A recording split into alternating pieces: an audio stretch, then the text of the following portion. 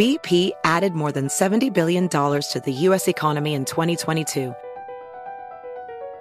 Investments like acquiring America's largest biogas producer, Archaea Energy, and starting up new infrastructure in the Gulf of Mexico.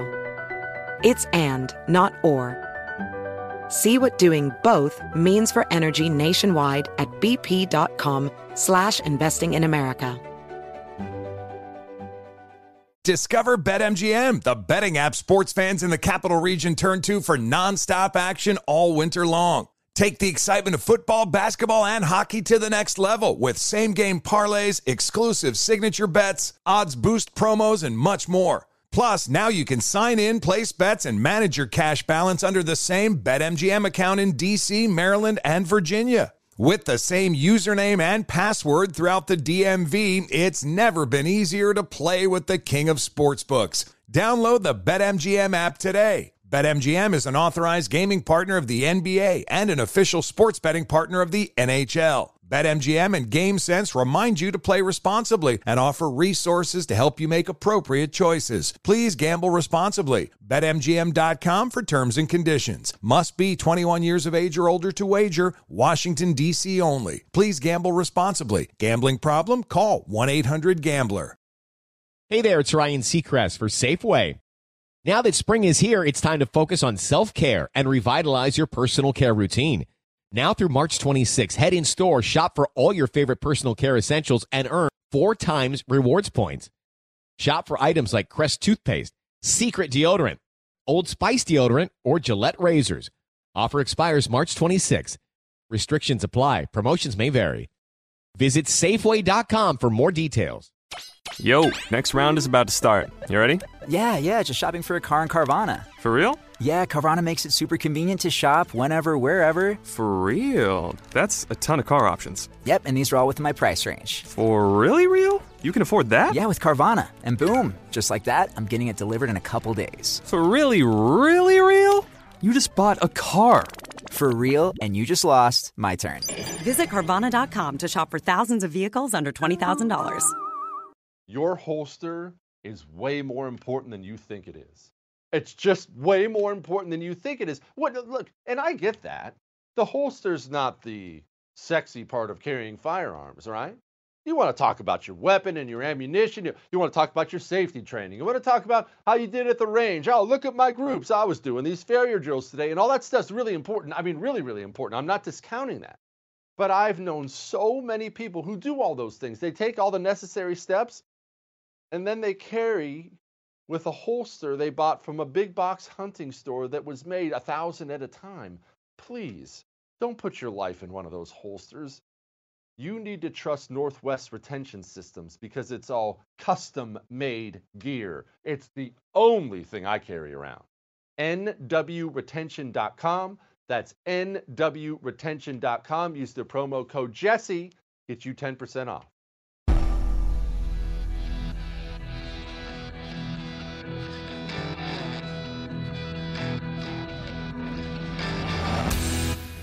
This is the Jesse Kelly Show.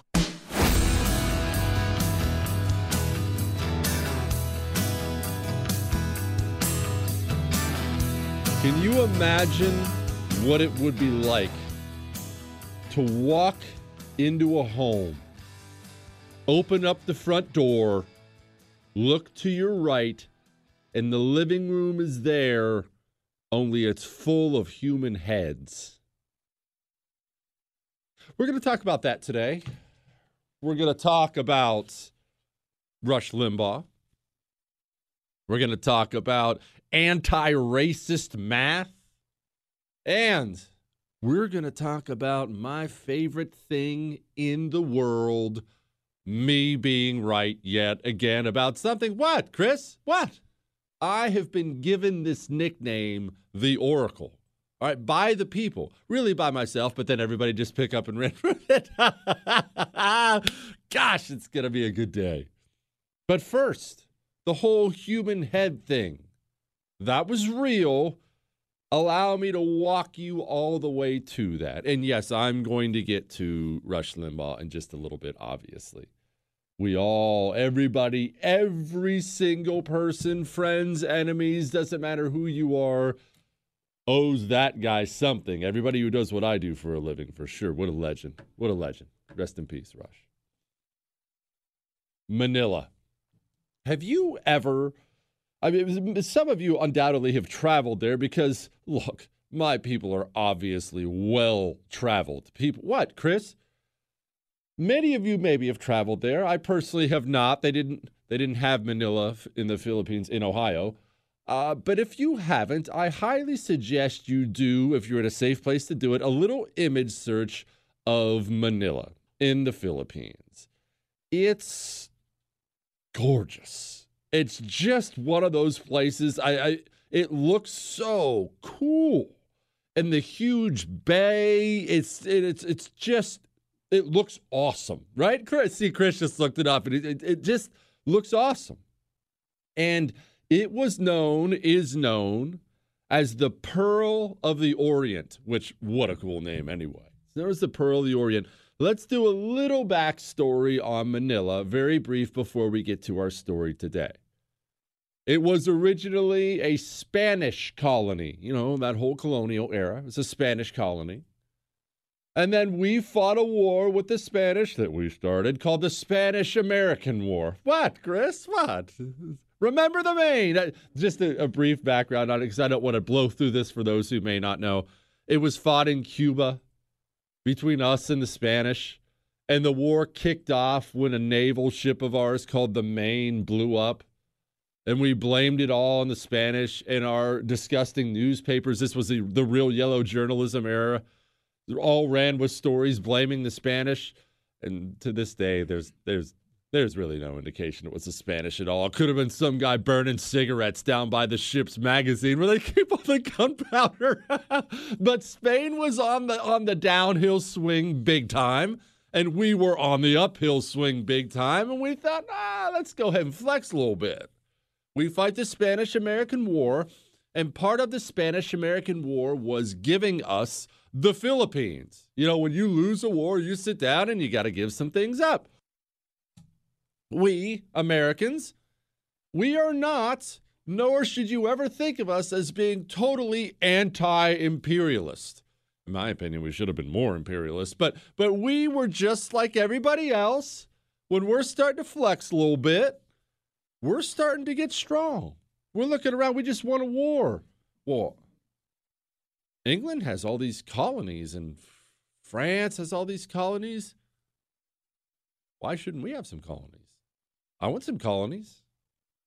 It's just part of what made you a power. We decided we were going to colonize the Philippines after the Spanish had done it. We colonized the Philippines. It is rough in the beginning. I've done a story or two on it before. I'll do a story or two later. The Filipino people, much to their credit, a real fierce independence streak, not the type to just lay down for their new colonial masters. You see, they wanted the Spanish gone badly. They're like, we're finally free. Oh, wait. America just took over. This didn't work out well for us at all. And they had all these tribes there, and there was just vicious fighting, and we did vicious things, and they did vicious things. But let's fast forward through all that, because to our credit, America looked around and realized, there's probably a better way to be a colonial power. You don't actually have to kill everyone. You could kill some people. That's part of being a colonial power. It seems to be. I don't know of a colonial power who did it any differently. But what if we just made sure they were our friends and just helped them out? And we did. And it was the coolest colonial experience ever. Remember, I told you all colonial powers, all colonial experiences are not the same. Yes, there are brutal, genocidal, oppressive ones. And then there are several across the world. Don't listen to your idiot college professor. There are several across the world that have been huge benefits to the people who lived there. Gave them huge technological leaps forward, medical leaps forward, infrastructure leaps forward. America figures out, you know what? We're going to do this right. And America starts building up the nation. I'm talking about sewer systems. I'm talking about modern buildings, modernizing all their infrastructure, educating their children.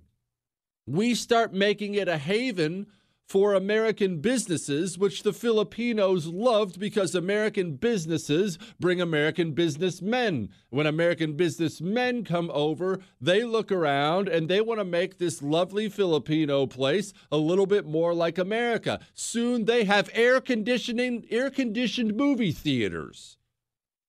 But America is doing it smartly. They bring in these city planners, and what we're doing in a place like Manila is we're blending the Spanish influence, the traditional Filipino stuff, and American. So it was this gorgeous blend of a city with all this cool architecture, and it was a booming business hub, and I mean booming. We'll get to why this mattered in a moment, but we had tons of American families over there. It was just beautiful. We're talking early 1900s here. Beautiful. A Mecca. And it was a hub for the U.S. military. If you were in the U.S. military, it was one of the choice posts. Look, if you're an officer and let's say you're an officer and you're a married man, there are a bunch of really crappy places you can be stationed around the world. It's hard to tell the missus, honey, we're doing a year in Yemen. It's a little easier when you're like, honey, how about a year on the beach? How's that sound? Oh, yes, there's shopping and everything. How's that sound? And let's set aside the older, more mature married men. If you're a young person in the U.S. military and you're offered a post in the Philippines where the beer is basically free and the women are hot, if you're into that sort of thing, it's not, you don't exactly have to twist arms to get that done either. It became a military hub, and there was a great relationship there between MacArthur and our military and the Filipino people. What I'm saying is, leading up to World War II, this was not a contentious relationship at all. We loved them, and they loved us. It was awesome. And then Japan came. And I realize you probably have been listening for quite a while, but we continue to pick up affiliate after affiliate after affiliate, which means we have new listener after new listener after new listener. So we're going to have to do a brief background on the Japanese. By the way, speaking of affiliates, let's give a shout out today to the great WDYZ in Orlando, one of our favorites right there. The Japanese, leading up to World War II, well, it was a great time and a bit of a rough time. And we're going to explain that here in a little bit. And Rush Limbaugh's greatest quotes in his legacy. Hang on.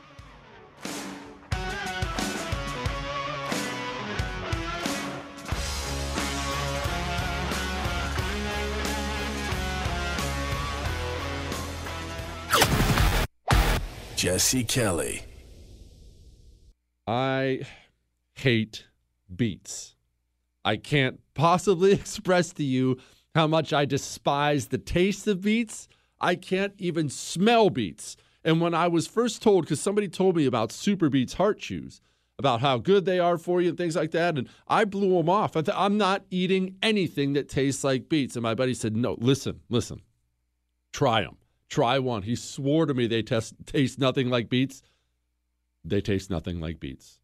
I have pomegranate berry. That's my favorite flavor. They have super grapes now. It is good for you, and it doesn't taste like beets. 100% natural, not medication. Take care of your heart and blood pressure by eating 2 fruit snacks every day. Go to getsuperbeets.com/Jesse. That's getsuperbeets.com/Jesse. And get this, you buy 2 bags, the third is free.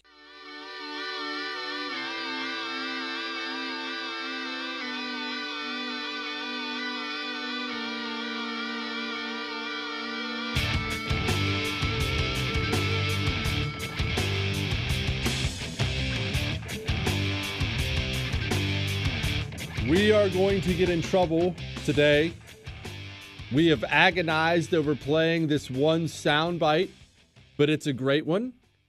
And we're going to get in trouble. I would guess about 45 minutes from now. So you better soak up the old Battle of Manila story, because this one might be our last. 877-377-4373. Jesse at jessekellyshow.com. Remember, tomorrow is an Ask Dr. Jesse Friday. Give me your questions. You can call live tomorrow. You can leave a voicemail. If we're off the air, I'll go for those. You can email, and I know many of you already have. We're setting them aside.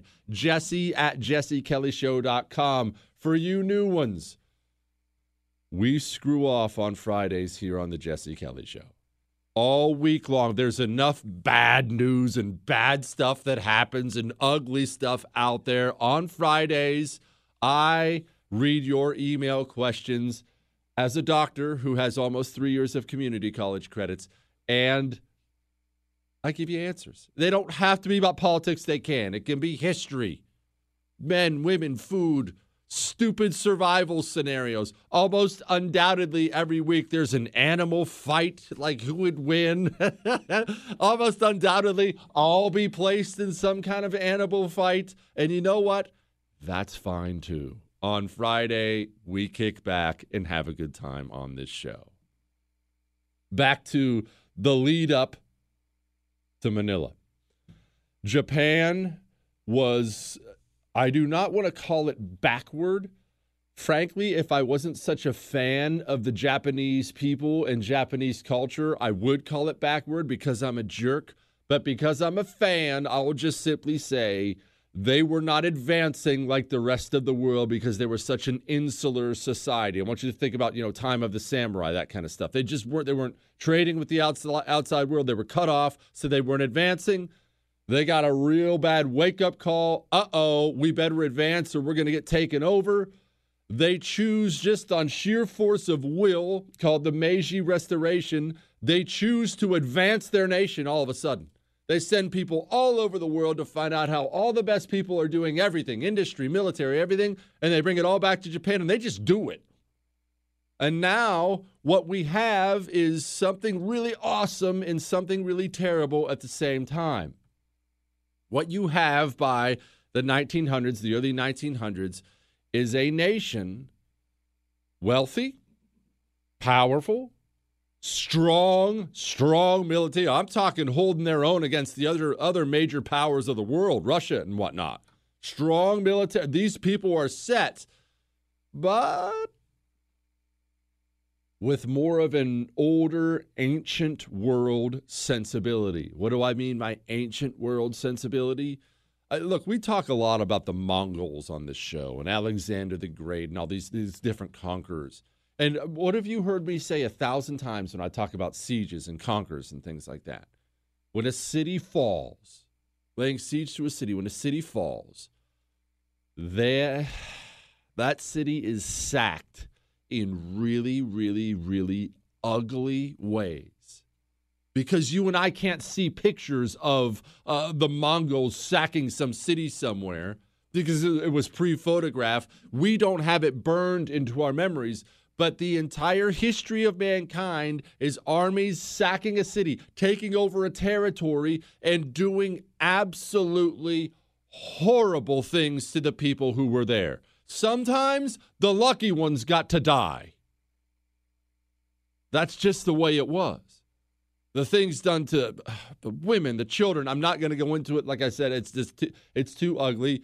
That's how warfare has always been conducted in the history of the world. And here you have Japan, early 1900s. They have advanced so much as a society in every possible way, except for that whole the world's sensibilities have changed when it comes to war thing. That's still how the Japanese conducted warfare. When they took over, they would do whatever they wanted to you, and did often, and enjoyed it. There were, I don't know how many of these old-timers are left now, but remember this. Our World War II veterans, I have had the pleasure of hanging with these guys a lot at various things. So many of my guys who fought in Italy or Germany or whatnot, they have either had like reunions with German troops or Italian troops or stuff. Or they'll go back and visit. I don't think I've talked to one veteran of the Pacific Theater who would even visit Japan. A deep hatred there of the things they saw, of things that were done. Now let's go back to Manila. Beginning of the war, we get run out of the Philippines. Not going to go into all that today, but Japan takes over the Pearl of the Orient.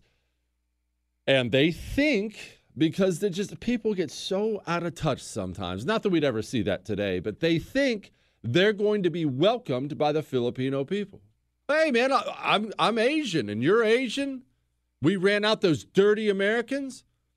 Shouldn't we be friends? But the Filipino people didn't want that at all. They said, I don't care that you're Asian. The Americans and I were getting along great. You're brutalizing us. We hate you. Hate you. And so, again, to their credit, the Filipino people decided they were not just going to lay down and take this Japanese occupation, which turned out to be 3 years. 3 years. The Japanese take over Manila. You can imagine what that's like. The atrocities they committed, the things they did to the Filipino people. But the Filipino people began almost immediately a guerrilla insurgency. They would routinely ambush the Japanese. The Japanese were always trying to hunt down these underground insurgent units. The Filipino people would hunt down the Filipino businessmen who collaborated with the Japanese in order to make life easier. Not that we would see anything like that in the United States of America today. We would never see American corporations siding with the enemy because it's easier, right? That wouldn't happen. But the Filipino people fight back. And remember at the beginning of the show when I said there were a bunch of American citizens there? A bunch of businessmen, businessmen's families, army personnel. The Japanese swept into Manila so fast that many of our people didn't have a chance to get out. And the Japanese obviously brutalized the Filipino people. They would brutalize anybody who was a prisoner of war. But they weren't as terrible to many of the civilians, American civilians in Manila, because they weren't fighters. When they surrendered, they were just civilians who were there. And the Japanese weren't sure what to do with them. They didn't treat them well, but they weren't torturing them to death either. So what they did was they put them in a place called Santo Tomas. And I actually should do a whole show on Santo Tomas one time. It was a campus where they stuffed all the American businessmen, the American businessmen's families, Army nurses, Navy nurses, and just put them in this area. And what they did was they didn't, kill them and torture them, but they bound them in there like it was a prison and essentially said, you're on your own. Goodbye. Have fun. You're not allowed to leave. And it's really one of the cooler tales. I'm going to do a totally separate show on it another time. The American civilians there just started their own government. They started their own government. They had schooling for children. They had medicine. They had golf lessons because they were golf pros there. The Americans just decided, well, I guess we're going to make this place America then. It's really cool. Santo Tomas, highly recommend you look it up. All right, I'm going to try to wrap this up because we have so much to get to today, including Democrats losing the suburbs? Hang on.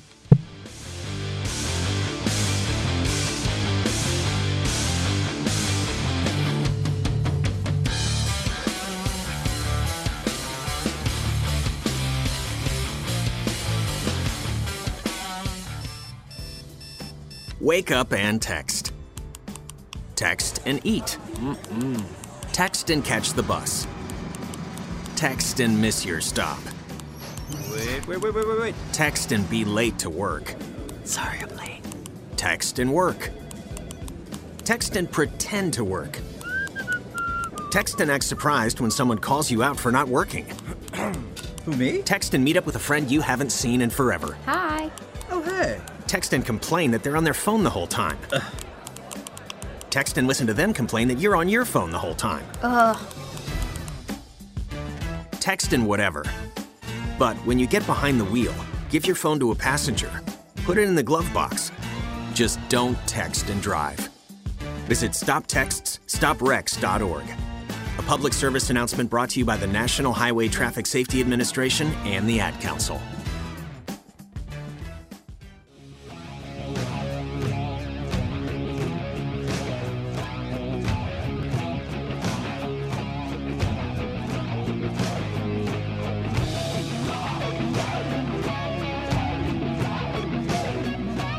Oh boy, I have a poll here proving myself. Wait, proving me, not myself.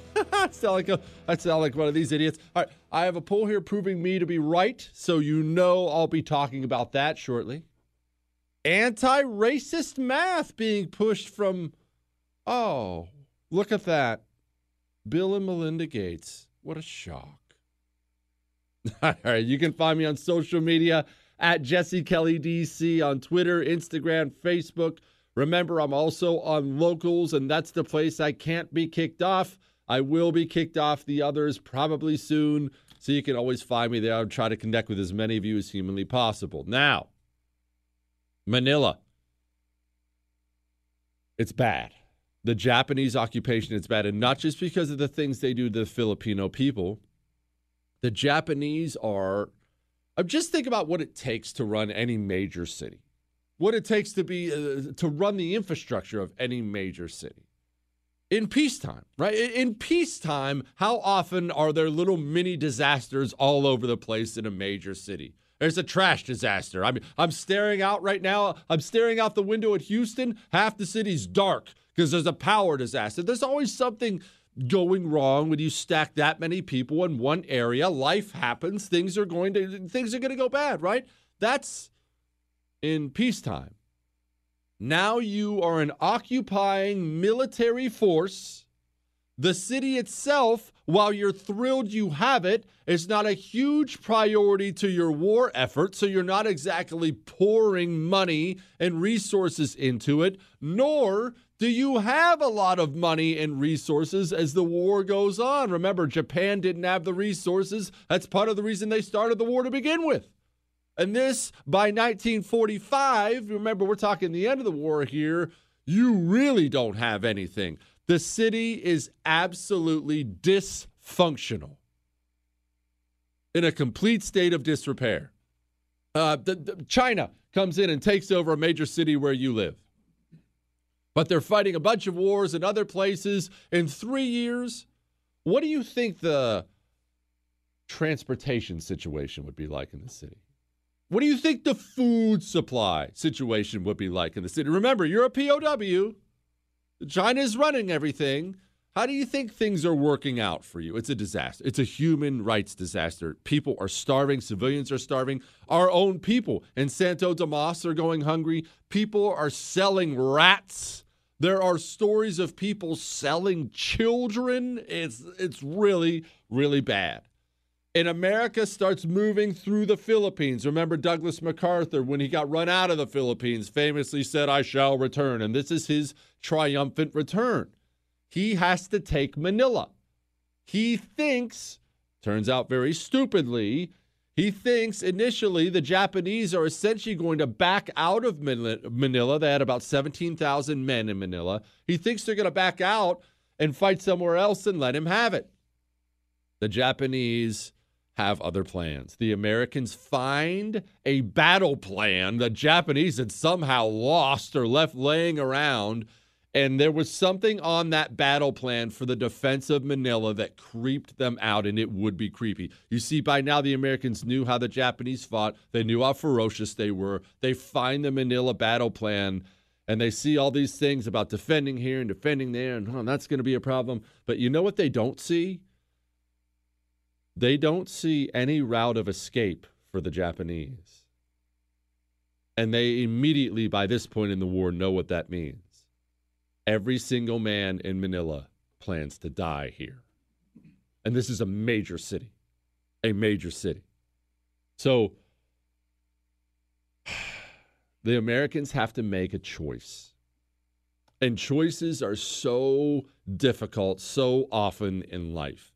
We like to teach our kids, there's right and wrong. And obviously there is right and wrong. I'm not saying there's not, but so much of life is gray and poor choices.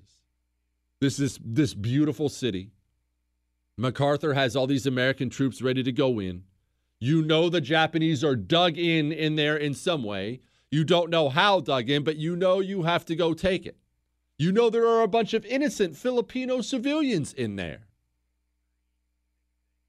How do you handle explosives if you're an American? Well, there's an apartment complex right there. There's definitely some Filipino citizens in there. It's right next to a building where Japanese troops are dug in. We could drop some bombs from the air on the Japanese troops. Going to kill some of those civilians, almost undoubtedly. But you say to yourself, okay, no, we can't do that. We shouldn't do that. Those people are innocent. And you're right. I'm not saying you're wrong. But understand what you've just done. You've just guaranteed American troops will die who didn't have to die. MacArthur initially says, no bombs, no artillery, and his men start riding him about it. Buddy, you understand what that means? No bombs, no artillery, are you out of your mind? And they start giving him the business about it. MacArthur finally relents, and look, the truth is, we wrecked that city in order to get the Japanese out. There's a huge fight almost in the beginning that takes place. How wild would this be? In the baseball stadium. The Japanese were dug in under the bleachers, and the Americans are out on the baseball field trying to get to the Japanese under the bleachers. The Americans had built these buildings, huge concrete rebar buildings, like government buildings, like a post office and legislature and things like that. And you can go see pictures of them to this day. And the Japanese would plan on this horrible siege, dying to the last man. They go to the bottom of these buildings and drill wells into the floor so they could have water, so they could hold out as long as possible. This was the fiercest urban fighting in all of the Pacific Theater, the Battle of Manila. And the Japanese, they set up these are people who had mastered horror. They had mastered creating terror for their enemies by the things they had done and the way they conducted themselves. And so they had booby traps, mines absolutely everywhere. They would set up all these obstacles, turned over trucks and the concrete blocks in the streets so you couldn't go down the streets. The Americans would have to fight from building to building and blow holes in the walls of the building to try to get through to the other ones. And we're losing so many guys in these buildings because we talked about building fighting yesterday. We're having to flamethrow Japanese soldiers down a. You ever shoot a flamethrower down a hallway? Ever burn somebody to death? And the Japanese are conducting themselves. There's no defense of it. There's no defense of it. You know I'm a fan. But they conduct themselves like monsters. Almost as petty revenge, they start taking out the inevitable loss of the city on the civilians. They had a hospital there that served as I don't like to use the word on the show. It served as the basically official headquarters where Filipino women were brought and abused. Remember that room full of heads I talked about in the beginning? I didn't make that story up. The Japanese would go to the more well-to-do neighborhoods, upper middle-class neighborhoods, the Filipino ones. They would just storm in all the houses, obviously take the women, take any fighting-age male, because they didn't want these American loyal fighting-age males turning against them as the Americans came, blindfolded them all, took them all to a house, took them up to the second floor where there was a hole in the floor, and they hung them over this hole in the floor and decapitated all of them. And the Americans are and these are Americans who had seen horrible things before. When they're taking the city, they're walking into homes like this, and imagine that feeling, walking into a home and seeing a room full of heads. They filled up the room full of heads. They had to move to another building full of heads. It will not come as a shock to you. One of the Japanese commanders in charge of all this was I believe he may have been the first guy put on war crimes trial. He was hanged immediately after. or hung. I went to community college. I don't understand how to use basic words. Hang on, we're going to wrap this up and then pay homage to Rush real quick. Hang on.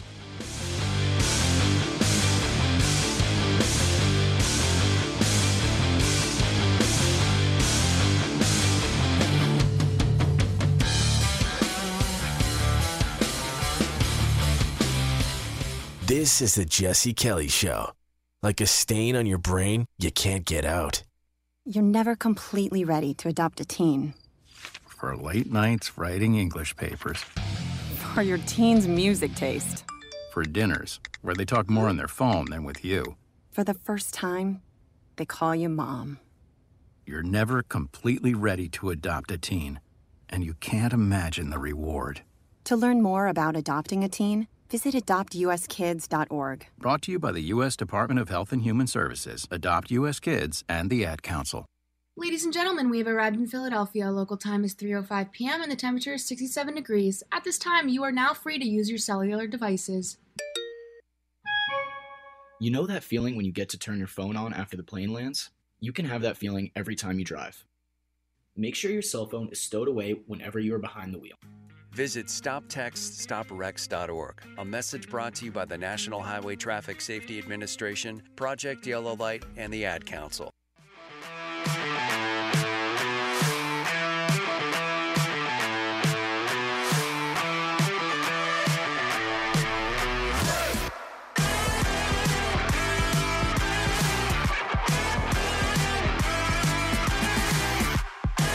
Eight 877-377-4373, Jesse at jessekellyshow.com. Life is all about choices. And don't let anybody lie to you, kids. They're not always easy choices to make. They're just not. They're not always clean. There's not, and I say this again for the people in the back, and I say this specifically to the suburban soccer moms who I'm going to talk to very directly here shortly. There's not a clean way to win a war. You understand that Americans, as they were cleaning out Manila from the Japanese scourge that had been abusing them so horribly, you understand that Americans did and saw terrible things to do that, right?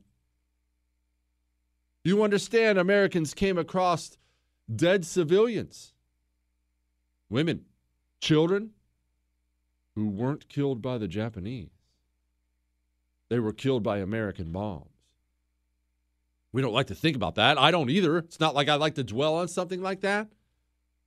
But hard choices, hard, horrible things, that's not the exception. That's life. Half the time you come back from some horrible place and people talk about, PTSD or struggling with things, half the time because you don't feel great about stuff you had to do. That's life. Remember that. Now, Rush Limbaugh. Let's talk about this for a moment because I've seen a lot of things over the last 24 hours, and I need to correct some things. Rush Limbaugh was not the greatest radio guy ever. He was the greatest there will ever be. There will never be another Rush Limbaugh. I don't believe it's humanly possible. There are things there are once in a lifetime talents out there. Even his voice was perfect. Chris, you know what? Pull up any Rush Limbaugh clip. I don't care. But who has a voice like this? This is something God just made you for. Like God made Rush Limbaugh sound like that. You can't. Who sounds like that? People talk to me about my voice. I never thought I had a good voice. People talk to me about it. I don't. It's not in the same league as this freaking guy. Do you have it, Chris? You have something from Rush? As a right-wing earned him a national. We need segregated buses. This Obama's America. The NFL all too often. It was awesome, man. And the way he related to the average dude, the working man. Rush Limbaugh educated not a generation, 2 generations of Americans on what we should believe, on how we should conduct ourselves. And do you know that Rush Limbaugh used to go in places because he was just stupid rich by the end, as he should be. He was worth every penny. You know he used to go in places and eat a meal and tip a waitress $10,000? Do you know Rush Limbaugh used to do that? Oh, of course, he didn't advertise that. But that's the kind of person that guy was. There is no conservative media without Rush Limbaugh, period. There's not. I don't care if you're in this business and you hate him, whether you're on the right or on the left. This business is full of petty, jealous people, like any industry is. Like we've talked about before. Women, because they're judged on their appearance more than men, are petty and gossipy and horrible to each other over things like appearance. But there's a flip side of that coin. Men, because men are judged on their professional success, are petty and gossipy and jealous based on other guys' professional success. You run into somebody in this business who doesn't like Rush Limbaugh, it's because that guy wants to be Rush Limbaugh and can't. Period. End of story. Why do people hate Tom Brady? Completely nice guy, gives back. You hate Tom Brady because he's won like 9,000 Super Bowls and he's married to a Brazilian lingerie model and he looks really happy. That's why you hate Tom Brady, because you want to be Tom Brady. But I want to address this part of the Rush Limbaugh thing as I wrap this up here, because we got a bunch of stories we want to get to. I understand when somebody dies like Rush, people run to be online. Now, they want to be on social media. I want to see what they're saying on Twitter or Facebook or Instagram or whatever social media site you prefer. And obviously, the communists in America were terrible yesterday, saying the worst things you can possibly imagine. Rush this, and this is a great day, he's burning in hell. I mean, all these horrible things, which, that's fine. That's predictable too. But what I saw bothered me. Not their comments, the right's reaction to their comments. Oh, this is terrible. Turn off social media today. I can't handle this. This is the ugly side of humanity. Oh, people are so terrible. Do you want to know the truth? You really want to know? I'm going to tell you. Hang on.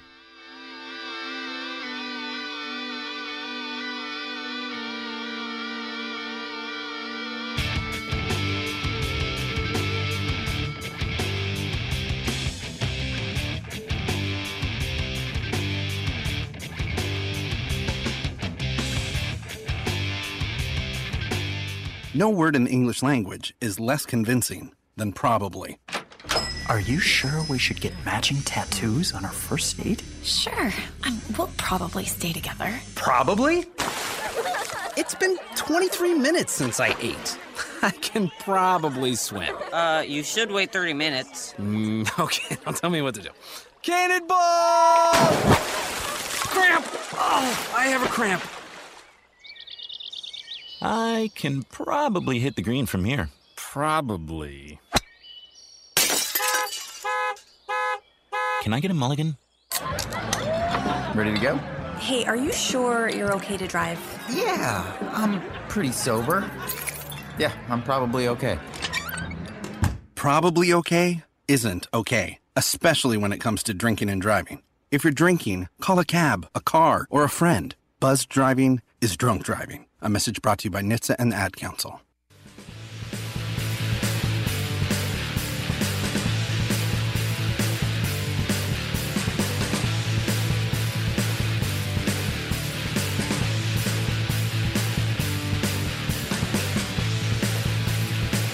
The real truth about all that hate and stuff, here's what it is. It shouldn't get you down for a couple reasons. One, you should understand that's what the communists think about you, period. This is not a surprise to anybody hearing my voice right now, because you hear me talk about it time and time again. America's communists are no different than communists have always been, and they are perfectly happy if you die because you're a heretic. That's one. Two, you had better make enemies like that in your life. When I die, when they're dancing in the streets on my grave, you had better watch and celebrate, because that's what I want. I want these scumbags to hate me as much as they hate him. That's what I want. That's a dream. Make the right enemies in this life and then make dang sure they hate you. These people are trash. Good. They hated Rush. Make sure they hate you. All right. It's time to talk about suburban soccer moms. Hang on.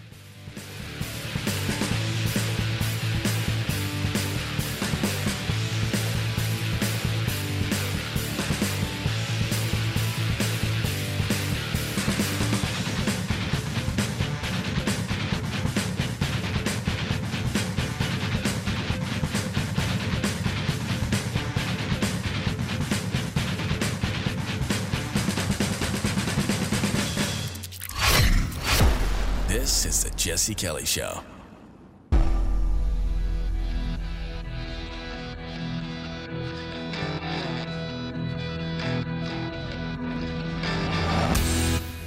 This is the Jesse Kelly Show.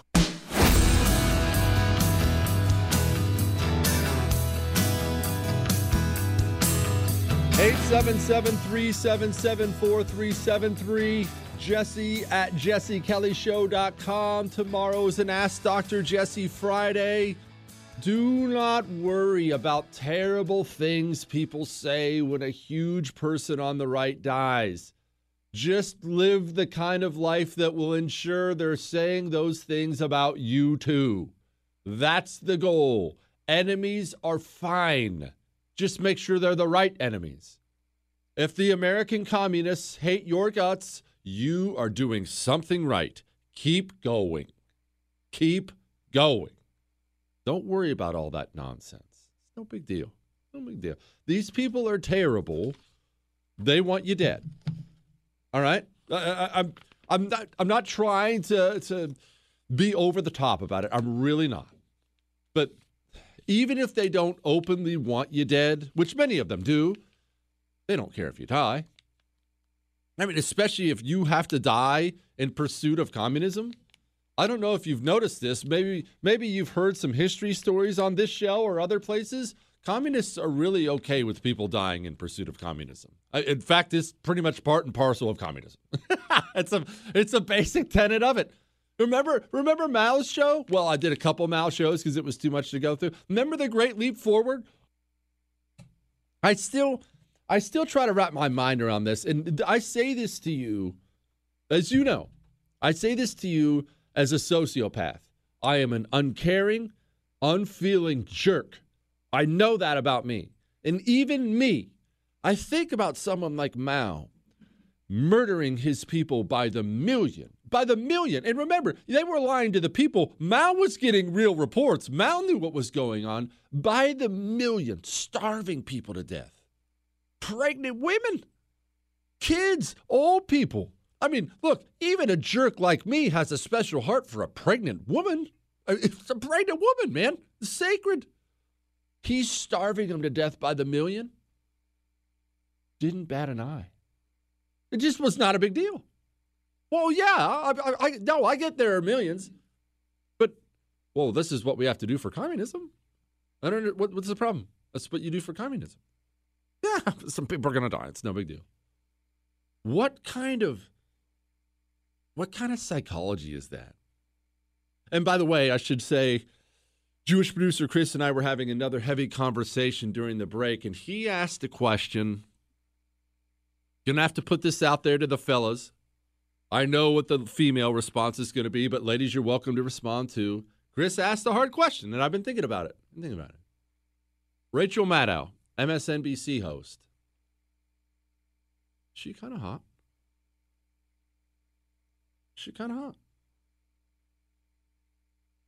Look, I don't mean to make everybody uncomfortable, but right now there's some dude listening with his wife and he's squirming in his chair because he knows what I'm talking about. Something there. There's something there. But, well, I don't know. Here, I'll say it to you this way. Because I have this conversation with my wife all the time. Here, ladies, I'm about to make you all feel better. At least I hope I will. I have had to do a bunch of TV stuff. I do a TV show every single day. 9 p.m. Eastern every night. I'm right. It's a 1-hour TV show. It's on The First. You can get The First TV on it's on Pluto TV, Apple TV. It's an app on your smart TV. It's on your phone, whatever. So I've done that. And I've done a million different TV appearances on Fox News and CNN and all these others. I'll be on Tucker Carlson Monday night. So I know what this is like. And I've been to all the headquarters, the ones in New York and D.C., and there's several little satellite offices. And I've done all these things. You need to hear me, ladies. I've tried to explain this to my wife, and she thinks I'm being a jerk when I'm trying to actually be nice. She'll see an actress of some kind, and she'll say something like, oh, she is gorgeous. And I will look to her and I will say, oh, you're better looking than she is. And I'm not saying that to be nice, because I'm not nice. I'm trying to explain to her, you really, really, really do not understand the magic that can be created with professional makeup, professional wardrobe, professional lighting. And the reason I say this is the most beautiful people on TV. You see them all over the place. I mean, look at your local newscast, especially if you're in a major city. Here in Houston, oh my gosh. You turn on the local news, it looks like they're all supermodels. The dudes are all chiseled jaw and perfect hair. The ladies are stunners. And you see all these people and you think to yourself, okay, am I the ugliest person on the planet of the earth? I mean, that's what Jewish producer Chris says. I obviously know I'm better looking than all of them. What, Chris? In all seriousness, though, you see these people and you think, oh, the best thing. You don't understand. I have seen these people, all of them, backstage when the professional lighting is gone and the makeup is gone. And are there some beautiful people? You bet. I'm not denying that at all. So many of the people, though, you think are just stunning. And I could never look like that. The ladies will say, woman, you're probably better looking than that person. Give a professional makeup artist, professional lighting artist 10 minutes with you. You look better than her. And when it comes to lighting, like I have a TV studio where I do my show, and it's my own TV studio. I don't own it. My company set up a TV studio for me to do my TV show. It took a team to light the room. A team of dudes. That's how it works on TV. You don't now. Obviously, you're seeing more and more of this because of the way TV's going to Zoom and stuff like that. Because all this idiotic coronavirus stuff. But don't think for 1 second. You sit down in a chair and someone just turns a spotlight on your face or something like that. You should see just my TV studio alone. There's stuff in there, I don't even know what it does. There's a light here and a light there, but there's a weird light on the side. Oh, and this one has a screen. Wait, this one has a foil. It's not letting the light through, but it's kind of letting the light through. But wait, they have a piece of off-colored paper on this light. It is that complicated. It's that complicated. They work with things and work with things and work with things to make you appear perfect. Now, granted, what you see on TV is me being perfect. But in everyone else, though, it's definitely the lighting and stuff. What, Chris? What? Seriously, though. Don't be intimidated by what you see on there. Don't. Professional makeup, professional lighting goes a long. They can work absolute miracles when it comes to that stuff. Miracles. There's one dude, I obviously won't call him out because I would never do this anyway. It would be so low class. There's a dude on Fox News. I actually don't know if he's there anymore. He might still be there. I don't know. But he was a dude definitely some time ago you would know. You would certainly know if I were to drop his name. I ran into him on the sidewalk. And I walked by him, and I accidentally stiffed him because I didn't even recognize him. And he turns and says, Jesse. And I looked, and it took me a second, and I'm worried to this day that he knows it took me a second because I had never seen him off camera before. He looked like he was dying. And this would be a guy that the ladies would be swooning over on TV. What have I always told you? None of what you see is real. It's all a show. It's all a production. Don't take too much into it. I think about this a lot because I have a buddy with 2 teenage daughters. And he says, man, and he's a good dad. He's one of these guys who's a good dad. He's not a perfect human being. He's a good dad. Loves his girls. But he says, I struggle all the time with trying to get them some self-confidence with how they look. And I mean, he's got his wife's hot, so his daughters are hot. He's a good-looking dude. They're good-looking girls. They're going to be beautiful girls. He said they think they're freaking ugly because of all this stuff they see on TV.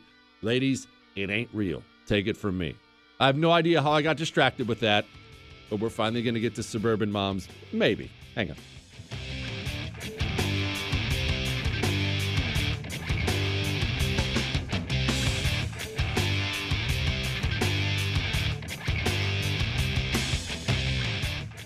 The Jesse Kelly Show. On air and online at jessekellyshow.com. Home title theft is sweeping the country. Cybercrime, right now, cybercrime is up 75%. 75% since all the coronavirus lockdown stuff started. These cyber criminals are out there perfecting their craft while everyone is at home. Your home title is online. Because it's online, they can hack it easily. They can forge your signature on it, take it to a lender, take a loan out against it, and you will have to pay that loan back. Go get Home Title Lock so it doesn't happen to you. You don't want this happening to you. Go to HomeTitleLock.com and register your address. See if you're already a victim of it. While you're there, sign up. It's easy. Sign up. And look, I'm going to save you a little bit of money. Use the promo code RADIO. That gets you 30 free days of protection. HomeTitleLock.com.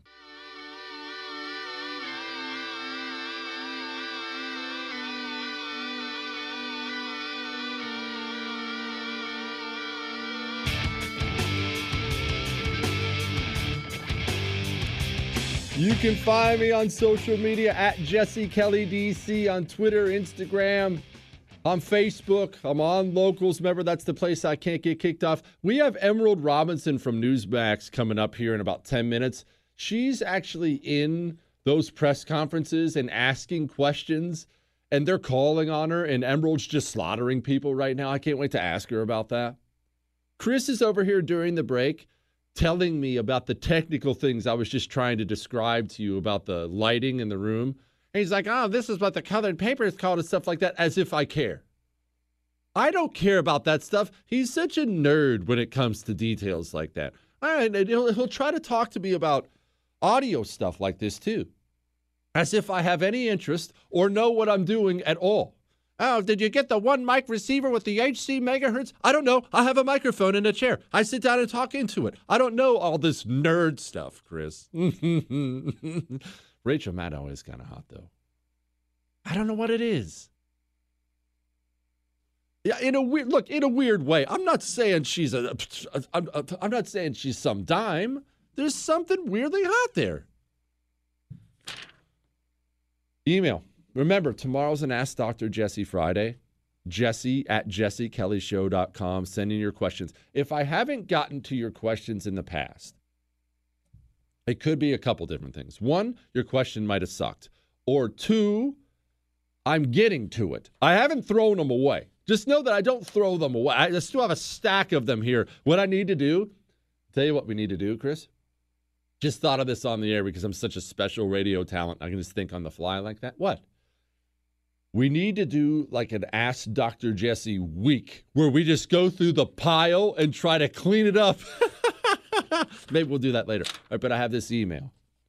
Okay, you need to do a show on D-Day. I don't care if you spend between now and June researching, or let's be honest, have Jewish producer Chris do the research. I don't mind waiting, but I want to hear you explain what those men did there that day. I think we could all use a reminder how blessed we are to descend from those studs. By the way, I love that you moved to Texas and got slammed with snow. Suck it, Montana man. For one, that's not very nice. That's not very nice. Two, I've never done a D-Day show. I actually didn't realize until this email that I had never done a D-Day show. People oftentimes want me to do a show on a subject they already know about, which is very fascinating. It's very flattering, I guess I should say, that you want me to do a show on a subject you already know about. I guess I've never done D-Day because I assumed everybody knew about D-Day. I mean, how many things have you seen or read about D-Day? Right, Chris? Am I wrong there? They know what happened, but they don't know the details. You know, that may be true. Maybe I will do a D-Day show that it's next week because it was... I just can't... The thing about D-Day is you look at the casualty numbers of it, and you think, well, I mean, how does this even come close to stacking up against this battle or that battle? I mean, like when we talked about the Battle of Manila today, you know 100,000 civilians plus died in the Battle of Manila? 100,000. That's double the amount of people we lost in the Vietnam War. That one little battle, that one little aspect of it. But you look at the D-Day numbers, and people think, maybe it wasn't as bad or as big as the others. Realize that I believe, and I'm doing this on the fly, so I might screw up some details here. I believe there were 5 different landing spots. The Brits had some, we had some. I think the Canadians had another one, if memory serves me right. I may have that wrong. And yeah, some of them were quiet, but on the bad spots, there were entire units gone, wiped out. Entire units. Do you know what that's like? You land on the beach with 100 men. You leave the beach with 2. That's astounding.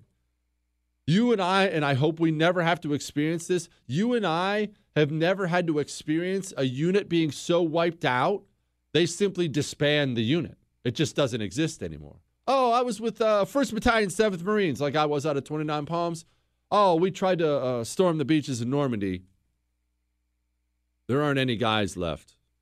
We're going to do away with the 1st Battalion, 7th Marines because they're all gone. Maybe I should. See, I'm getting distracted now, Chris. Another email. Dear Oracle, I live in San Pedro Sula, Honduras, Central American capital of the caravans and China Joe's base for absentee ballots. My question as a restaurateur. I own 2 chicken wing joints in Tegucigalpa, Honduras. I'm not going to try to pronounce it. And I'm suffering because of lockdowns. These idiots over here are keeping us from going out and enjoying life, but that's another story. It's about nachos. By the way, without even reading the rest of this email, I want to own chicken wing joints in Honduras. What? How sweet would it be, 1, to own a chicken wing joint, 2, to have one in Honduras? You travel down there for vacation, you mow on your wings, you talk with your waitstaff, how they have all these little Honduran people around you. I bet you it's a blast. Tropical drinks. Why are you sneering at it? Do you not like chicken wings? You don't want to go to Honduras? See, the thing is, the tropics are nice. Now, Central America can be rough, but the tropics are so nice. And your money, look, of all things, I'm surprised that you don't want to go there because your dollar goes forever. You won't have to hardly spend a dime. Chris, it's basically perfect for you. All right, continuing. In my understanding, nachos are a Tex-Mex delicacy invented in Texas with Mexican influences. Therefore, the Mexican part has to include heat in the dish. Therefore, jalapenos are a must. Please share your wisdom with all of us and take a stance on those people that dare order nachos without the jalapeno. If nachos are missing jalapeno, they shouldn't be called nachos. He says, maybe gachos. Please read this question on your show and give me a reason to crack open a sweet bottle of tequila to listen to the podcast with my buddies. 1, hear me out, you people who do not live in Texas or any place with any kind of a Mexican influence. You need to not be intimidated by jalapenos. Especially the pickled kind if you don't want to go fresh. Jalapenos are not that hot. They're warm. They're not that hot. Yeah, there's some. What's that heat index of the peppers called, Chris? Look at Scoville. The Scoville heat index. They're not that hot. They are an incredible flavor. You can dice up jalapenos, put jalapenos in anything. They put them on cheeseburgers down here, and they're so good. We put them on pizza down here all the time. Have like a pepperoni and jalapeno pizza. Oh, my gosh, it's phenomenal. And you dice up the pickled ones, or just get a jar of already diced up pickled ones. Drop a little spoonful of those in your scrambled eggs in the morning. Oh, sweet Moses. It's so good. Jalapenos are obviously a must for nachos, no question about it. But this is why our Mexican food is better in Texas. And there's a lot of history here, but because Texas has been owned by like every different country, Spain, Mexico, everything. Mexicans in Texas, like the Texican-Mexican connection is real. It's just an integral part of our culture. So our Mexican food is better. There's in so many other places I've lived, even there's like a separation between, and this is pretty normal. People separate by cultures. There's like a real separation between the Mexican part of town or Mexicans, and then this part of town, the white part of town, then the black part of town. In Texas, there's a lot of overlap there. There's just a ton of overlap there. It's part of the culture. That's why our Mexican food is so superior to every other state's. Don't write me, Californians. Don't write me, Arizonans. I've lived there. I respect you and your Mexican food. It does not compare to Tex-Mex. It does not compare. It can't be. All right. We have to talk to Emerald Robinson about what it's like asking a question of Jennifer Psaki. Hang on.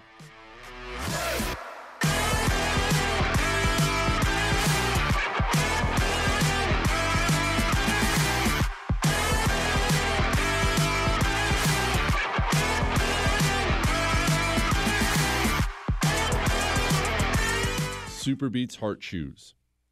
Listen to me. There's no easier way to give your heart and your blood pressure the boost they need, the healthy boost they need. I'm not here telling you to go sign up for that super special fitness class and work out 19 hours a day. Is that what I'm saying? No. I'm not telling you to eat nothing but broccoli and pine nuts the rest of your life. I'm not saying that. All I'm asking you to do is start eating 2 Super Beets Heart Chews every single day.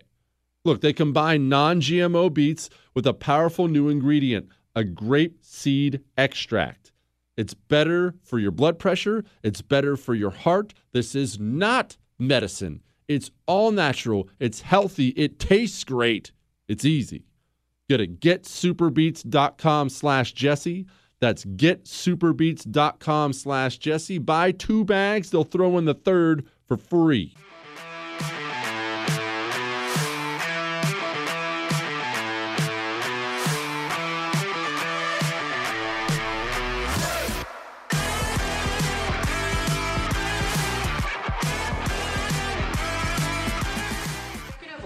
That the president signed last week. He also suspended a Trump administration executive order that was particularly aimed at keeping foreign countries, specifically China, from interfering in the U.S. power grid. But he suspended that for 90 days in that executive order last week. Given what you said about China today, why did he do that, especially related to something so critical to our national security as the power grid? I think the president's view on our relationship with China, I tried to do my best to convey to all of you. I'll have to check on that specific piece, and we'll circle back with you directly. She is going to circle back with the great Emerald Robinson of Newsmax. Emerald, did you ever get a circle back answer on that question? I know this is going to surprise you, Jesse, very much, but I have not.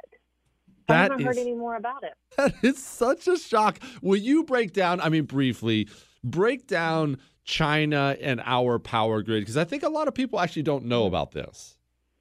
Well, the concern is actually that they provide a lot of supply for the power grid, or, there's a question of how much our power grid materials touch China. So the Trump administration was very concerned about that. They did an executive order in, I believe it was May of last year, 2020, addressing just not China specifically, but trying to combat any kind of foreign interference in our power grid, which of course was largely pointed at China. And then in December, before leaving office, the Trump administration via the Department of Energy did a prohibitive order based on that executive order that was specific to China. Emerald, explain to me who has the hottest accent to women. Southern, European, Australian? Because you were coming on, Jewish producer Chris and I were discussing whether Southern accents like yours are hotter than European accents, and there was an argument on the show. I need to know a woman's opinion. What we think is more attractive. This is such a segue from China and the power grid. Yes, ma'am. You know what? It's really tough because I like a really deep South drawl a lot, but then there's also the British accent, which is they're not too far removed from one another, really. They're not. I've always found that so odd. My wife says the same thing. The British accent on dudes drives her crazy. I think it sounds feminine. That's what my husband said. But you know what? My husband doesn't really have, either of those dialects naturally. He's from Southern California, and so, he doesn't. It's pretty basic middle American standard dialect, but he can do every type of dialect. He's very gifted with that. So I'm fortunate in that some days my husband can do a Southern accent, some days he's British. Oh, good call. You basically married that chameleon chick from X-Men. That's awesome. All right, Emerald, in all seriousness, are you ever going to get to ask a question of Joe Biden himself? And look, I don't want to just blast away. Yeah. Is it normal for a president to have been in this long and not had to stand in front of someone like you and field questions? It is very odd. I mean, yes, he's only been in office about a month and a couple of days, but already it's such a difference in the media accessibility to him. He is very protected. Even if you notice when he does have what we call pull press, so the members of the press who are assigned to go into the restricted areas for the day in certain times to be around the president and ask questions possibly, even when they're in the Oval Office with him or at some other event, if you notice, he doesn't take questions from them. Remember, President Trump would stand there for a long time, or even other presidents would take a couple of questions. Joe Biden doesn't take questions. And I don't foresee any time, Jesse, in the near future where someone like me, because they've definitely changed the parameters of who is on property and who is allowed at certain press events, I don't see any time in the near future where I would have access to ask him questions.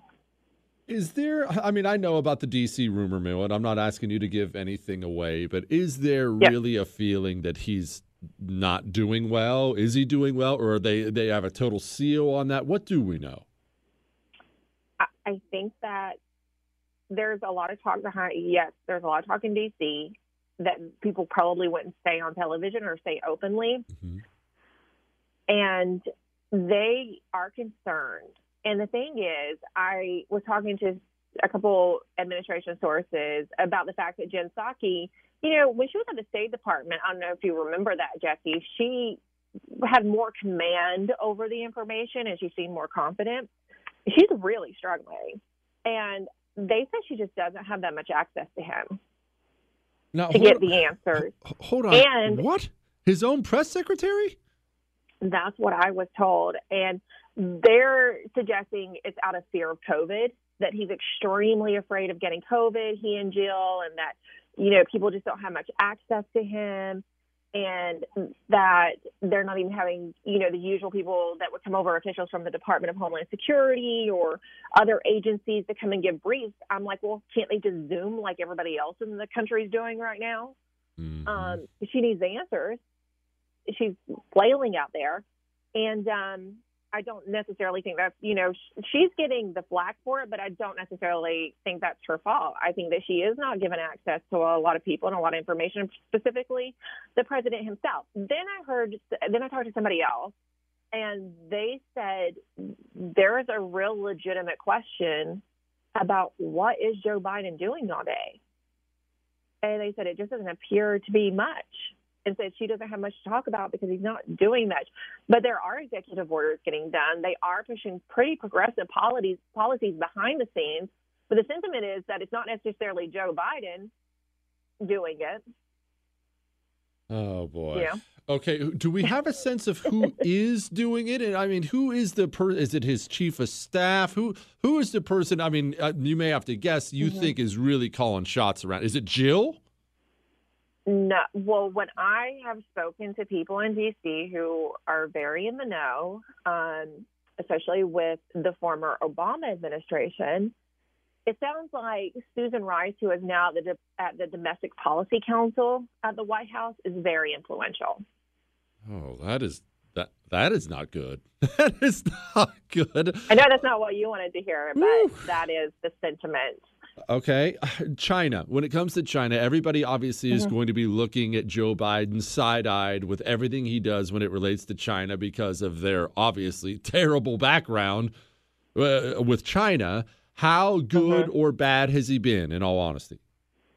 Well, I mean, he said a few things to make it sound like he's tough on China, but they're not tough on China.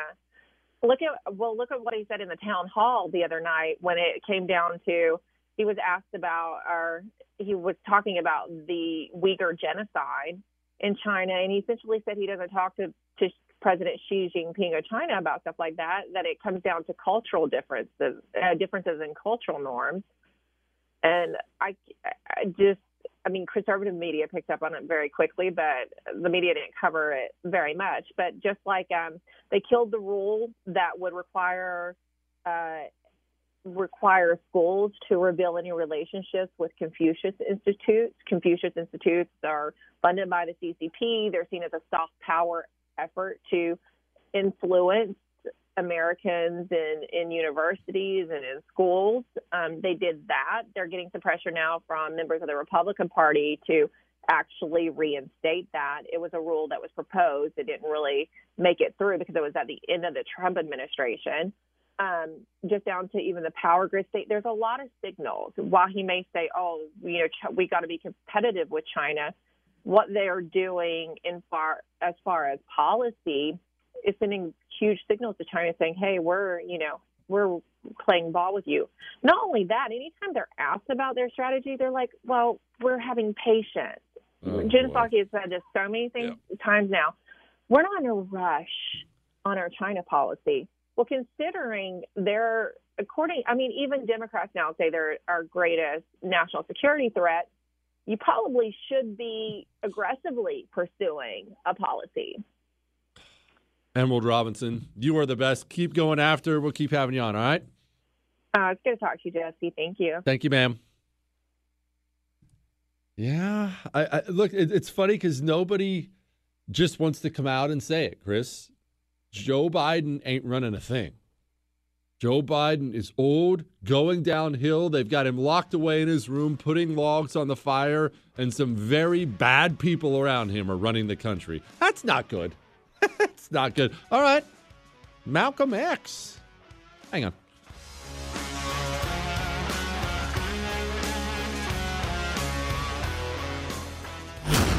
Miss something? There's a podcast. Get it on demand wherever podcasts are found. The Jesse Kelly Show. Wake up and text. Text and eat. Text and catch the bus.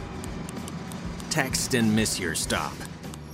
Wait. Text and be late to work. Sorry, I'm late. Text and work.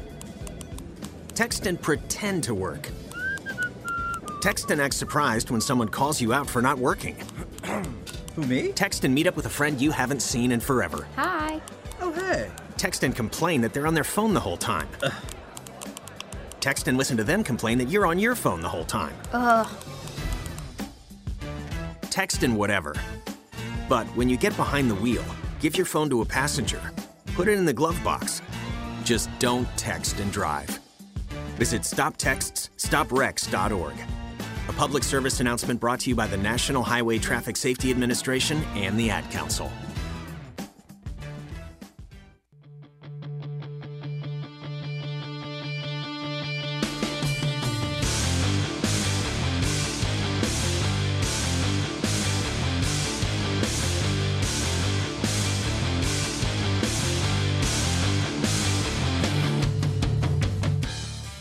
Eight 877-377-4373.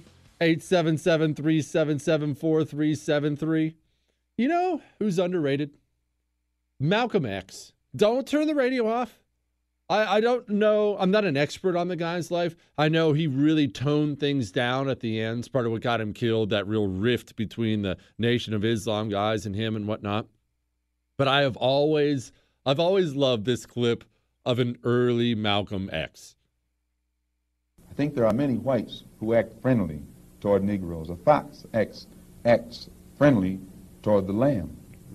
And usually the fox is the one who ends up with the lamb chop on his plate. The wolf doesn't act friendly, and therefore the wolf has more difficulty in getting the lamb chop in his plate.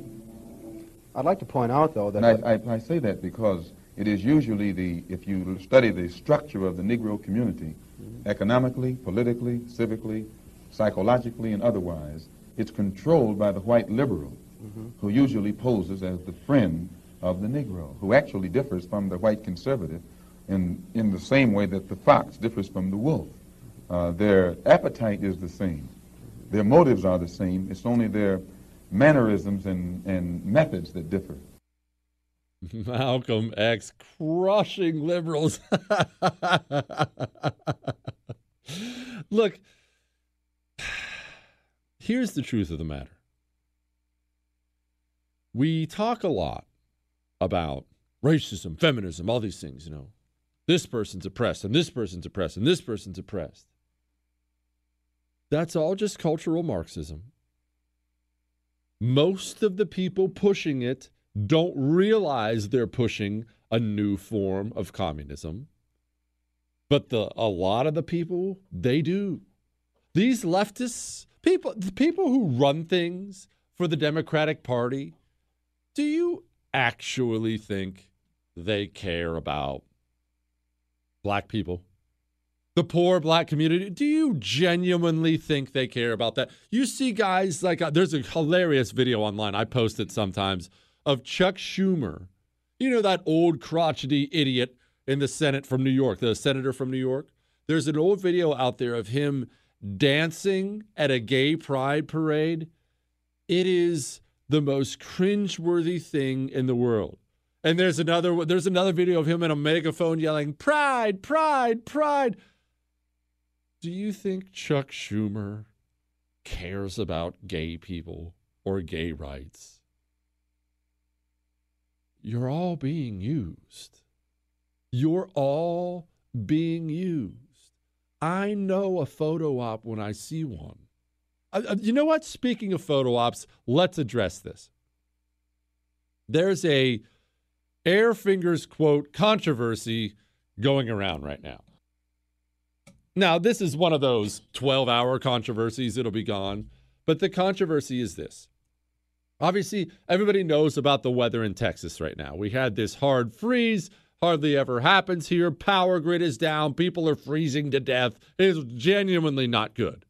I told you yesterday on my way to work, not making this up, driving through my town, all the street lights are off. All the businesses are dark. Like they don't even have the lights on that they normally have because they've rationed off the power from commercial to residential. And even the street lights are dark. It's genuinely not a good situation. Now the water treatment plants are failing, so we're under a boil water order. It's really not a good situation. And Ted Cruz was supposedly, we don't even have confirmation on this yet, supposedly caught on camera heading to Cancun. I think this was yesterday he was caught. And people, even people on the right, lots of them, and maybe you too, People really genuinely care. They're mad about that. Now, I understand. I am an unfeeling, uncaring jerk. I get that, but why would I care? Do I expect Ted Cruz to come hand out firewood? What, for a 15-minute photo op? Is that supposed to actually help anything? It hurts everything. I don't want Ted Cruz here doing a photo op. I don't want Joe Biden here. We're just out here just helping the folks. It's horrible. I don't need a dog and pony show. I need people to go figure it out. And Ted Cruz does not run anything in the state of Texas. He is a senator. He represents our interests at the national level.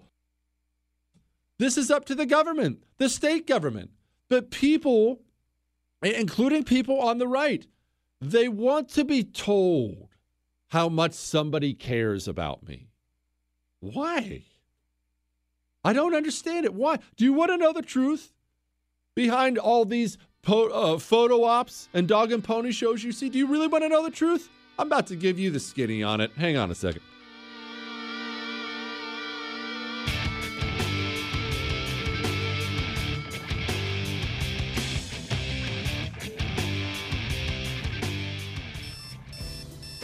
Wake up and text. Text and eat. Text and catch the bus. Text and miss your stop. Wait. Text and be late to work. Sorry, I'm late. Text and work. Text and pretend to work. Text and act surprised when someone calls you out for not working. Who, me? Text and meet up with a friend you haven't seen in forever. Hi. Oh, hey. Text and complain that they're on their phone the whole time. Text and listen to them complain that you're on your phone the whole time. Text and whatever. But when you get behind the wheel, give your phone to a passenger. Put it in the glove box. Just don't text and drive. Visit StopTextsStopWrecks.org. A public service announcement brought to you by the National Highway Traffic Safety Administration and the Ad Council.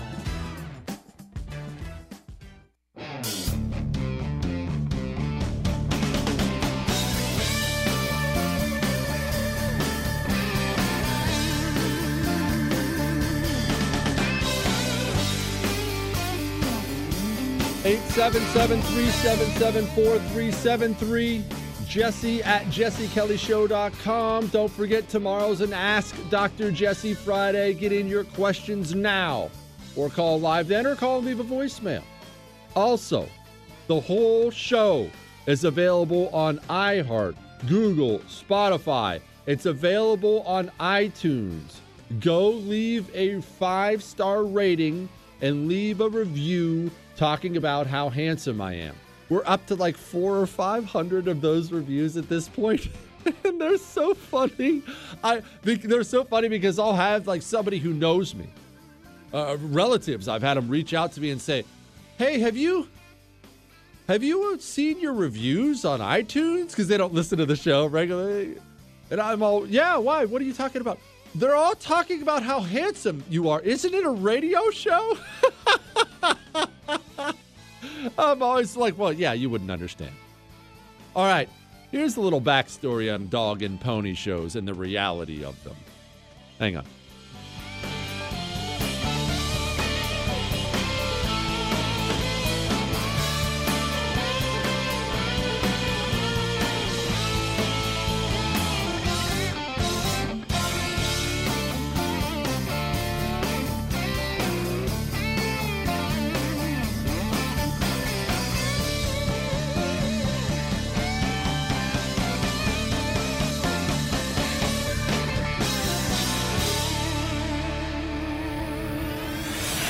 The Jesse Kelly Show.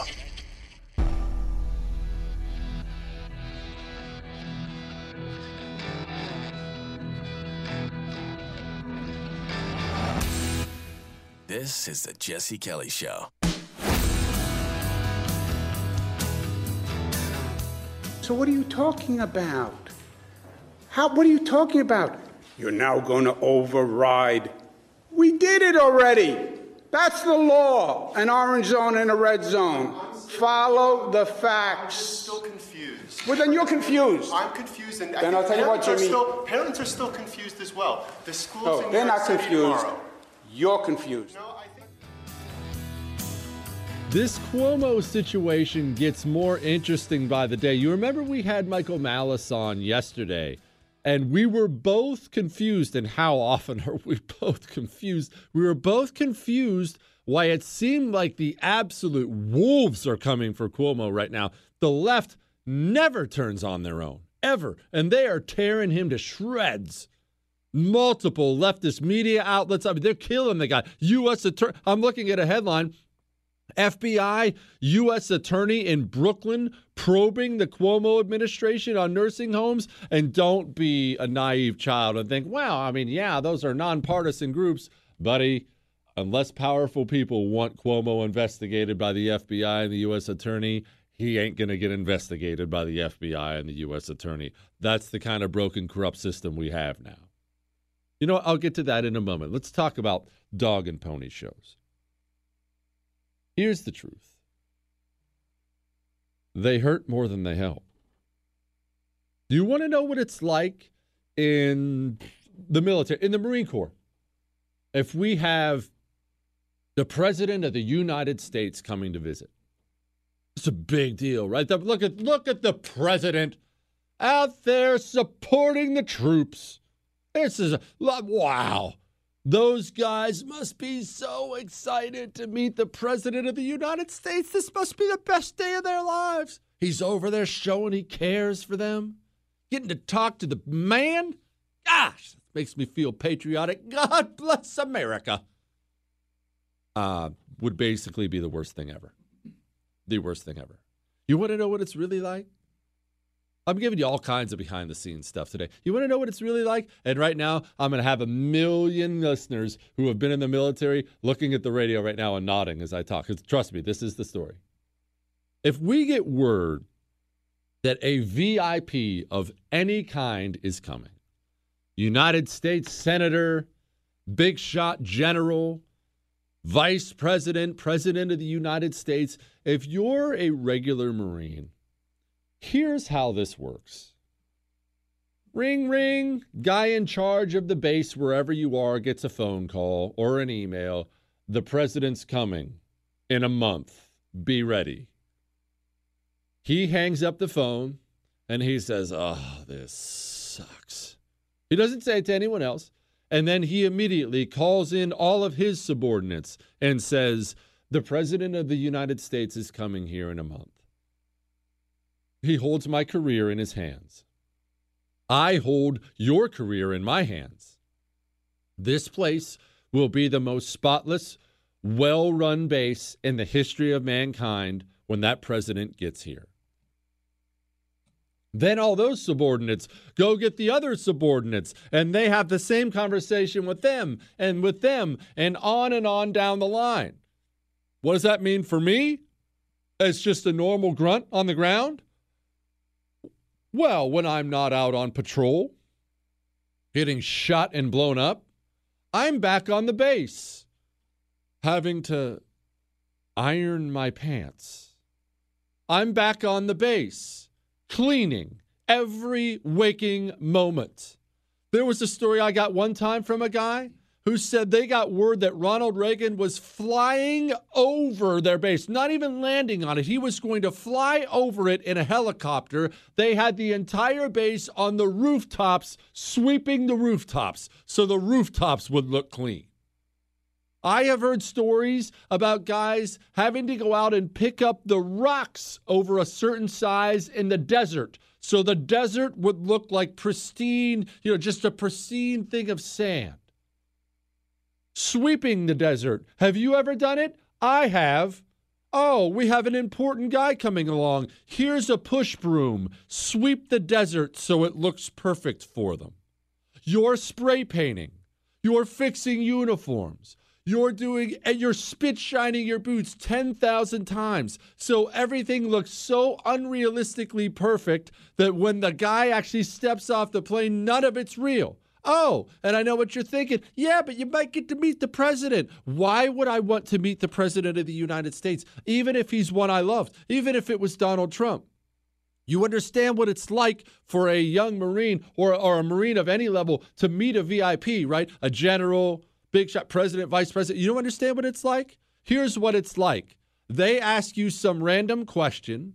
You must answer how great and perfect everything is. Then they leave. If you happen to screw up, give an honest opinion about something, look the wrong way, maybe fail to do some certain thing you should do, your life is now a living hell. It's no reward, all risk. In fact, we had this happen multiple times, not with the president, but they would call us in. Oh, so-and-so VIP is coming. Who wants to meet so-and-so? No volunteers. You have a room full of Marines thinking, I just want to be left alone. I don't want to get in trouble. I don't want to get in trouble with anybody. I don't want to deal with this mess. I want to be left alone. They would always have to pick people. Okay, you're coming, and you're coming. And then the guy sitting there goes, oh, because he knows his stuff has to be extra special. These dog and pony shows, they actually take away from what should be done. I don't want Joe Biden here handing out bottles of water in Texas either. Why? Why would I want that? So the Secret Service can shut down huge sections of the highway to make sure Joe Biden is safe? So various people can be cut off from certain things so Joe Biden can hand out a bottle of water and pretend like he gives a crap? No. Go back to Washington, D.C. and run things from there. That's the reality of it. That's the reality of it. Now, back to this Cuomo thing. They are not letting up on him. We now have a Democrat state lawmaker. And keep in mind, we have an elected official from New York coming up in 15 minutes to talk to us about Cuomo. So we're going to give you all the inside baseball stuff today. But they are slaughtering Cuomo right now. And remember, I asked Malice about it yesterday. We couldn't figure it out. We could not, and I still can't figure it out. Here's what makes sense to me. Because I was brewing on this last night. It's driving me crazy. I mean, normally, just understand human nature and you can figure things out. I couldn't figure it out. I was guessing it was something extremely, extremely personal done to somebody by Cuomo who was higher on the food chain than Cuomo. And in general, when I say higher on the food chain, I'm not talking about another politician in general. Sometimes it's another politician. In general, I'm talking about the money makers, the money guys, the billionaires who will fund your campaign the next time or make sure you can't find anybody to give you a dime the next time. I assumed it was something personal. Cuomo did something to the wrong guy, and now this guy's taking it out on him. Malice responds with this, because he's been digging into it too. Current hypothesis is Kamala clearing the path. Karen Bass was under contention for VP, and then all these hit pieces came out to nip her in the bud. Other possibility is for AG Letitia James to become governor in 2022. She's been making massive headlines. So you see what I mean? Everybody's under the same impression right now. Somebody wants Cuomo out of the way. The question is who? Detective Kelly is on it. What, Chris? Also, a bomb-making mistake. Oops.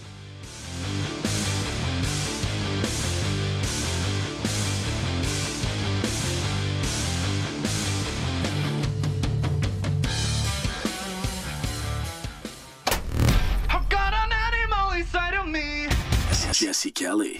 You're listening to The Jesse Kelly Show. Let me tell you something about Super Beets.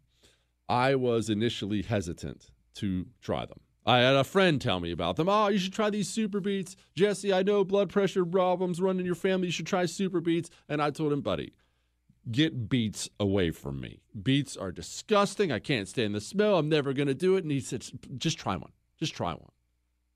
They're delicious. They don't taste anything like beets at all. It tastes like you're eating dessert. You take yours however you want them. I do mine. I eat 2 every single day with dinner time. I finish my dinner, and that's my little, look, I'll be honest with you. That's my little dessert at the end of every day. I get to eat 2 Super Beets Heart Chews. And how about that for a dessert? It tastes good, and it's actually good for my heart, unlike that carrot cake. Go to getsuperbeets.com/Jesse. That's getsuperbeets.com/Jesse. Buy 2 bags, they'll throw in a third for free.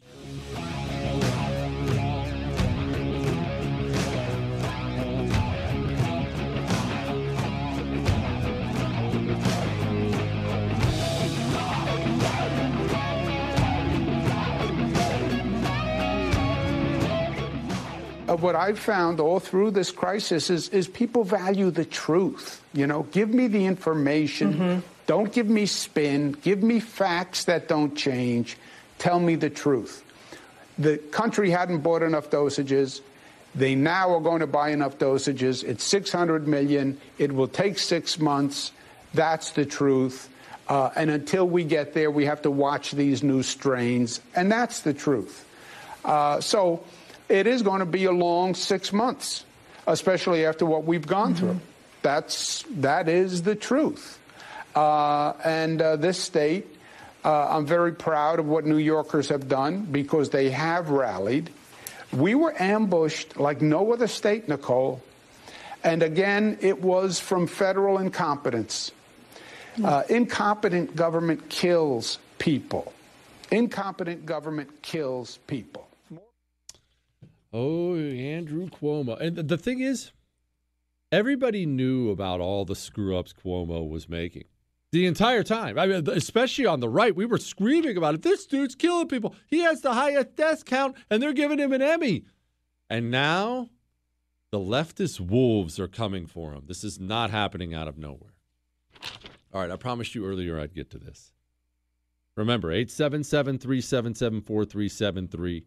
Jesse at jessekellyshow.com. Tomorrow is an Ask Dr. Jesse Friday where we are going to have fun.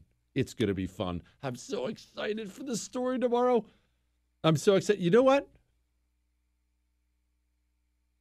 I'm going to have to work on shortening that story tomorrow, Chris. We're going to have too many questions. It happens all the time, and you can't shorten that story. I may have to call an audible. All right. Politico. Democrats worry the suburbs could return to the GOP fold if the schools close. According to this Politico story published today, this is from hotair.com, Democrats and Republicans are in agreement on something. The Biden administration is hoping to hold on to gains Democrats made in the suburbs during the 2020 election, but that's obviously dependent on returning to some sense of normal life to these areas before the next election. Meanwhile, Republicans recognize Democrats are failing to push for progress in at least one significant area that impacts suburban voters, reopening schools. Nearly a year into the pandemic, Biden's advisors and allies recognize they need to respond to the spiraling angst felt by families or risk driving them into the arms of waiting Republicans. I'm going to do the best I can to be nice here, but suburban moms are an absolute plague on the voting class of this country. You have got to start doing better, ladies. And this is what I mean by it. I don't expect anybody to look at things like Donald Trump said on Twitter and stuff like that. I don't expect anybody to look at that stuff and cheer. Okay? I mean, none of it bothered me because I'm a jerk. But I can't tell you, and I told you this before the election, I can't tell you how many times I would be at one of these suburban parties, because we have them all the time in our neighborhood. Big crawfish boils and a Halloween party and whatnot. It's just a great neighborhood, great people. And we would be discussing things leading up to the election. And how many of the Republican household women were planning on voting for Joe Biden or in the very least, were very out on Donald Trump because of Donald Trump's personality. I want my president to have a good personality too. We have much bigger fish to fry. If you voted for Joe Biden because you didn't like the mean tweets, then don't come to me now and complain because little Johnny's not back in school yet. You have to do better. You have to do better. Donald Trump lost the suburbs because Donald Trump lost suburban women who thought he was a rude jerk, which of course he is a rude jerk. I'm not defending that. The President of the United States of America, your senator, your governor, your whatever, these are not role models, especially not now. You had better start voting on tangible things or we are screwed. The suburbs of the United States of America voted for Joe Biden because he seemed like a nice old guy. Just a old Uncle Joe, returning to normal. He's a corrupt scumbag politician who's been dirty as anybody for 50 years. But he seemed nice. Are you all out of your minds? Don't you dare come to me now and talk about buyer's regret for suburban moms. Go enjoy the Zoom calls, ladies. If you voted for Donald Trump, this obviously doesn't apply probably to most of the women listening right now, but if you voted for Donald Trump, not if you if you voted for Joe Biden, I don't want to hear your complaints. I don't care. Now, if you disliked Trump and disliked the way Trump did a lot of things, that I totally get. That's fine. But if you took that dislike and did something tangible with it, which clearly a bunch of people did because Trump had the burbs and then Trump lost the burbs, if you did something tangible with that, because Trump seemed so icky, have fun with the kids at home. I don't have any sympathy for you at all. None. There. How's that for getting us in trouble, Chris? Look, clearly people need to feel pain to wake up here. Whatever you think about the election and how much of it was legit and how much of it wasn't, half the country voted for Joe Biden. Half the country. Enjoy it now. Enjoy it. That's what you get. You don't like it? Do better next time. I told you yesterday,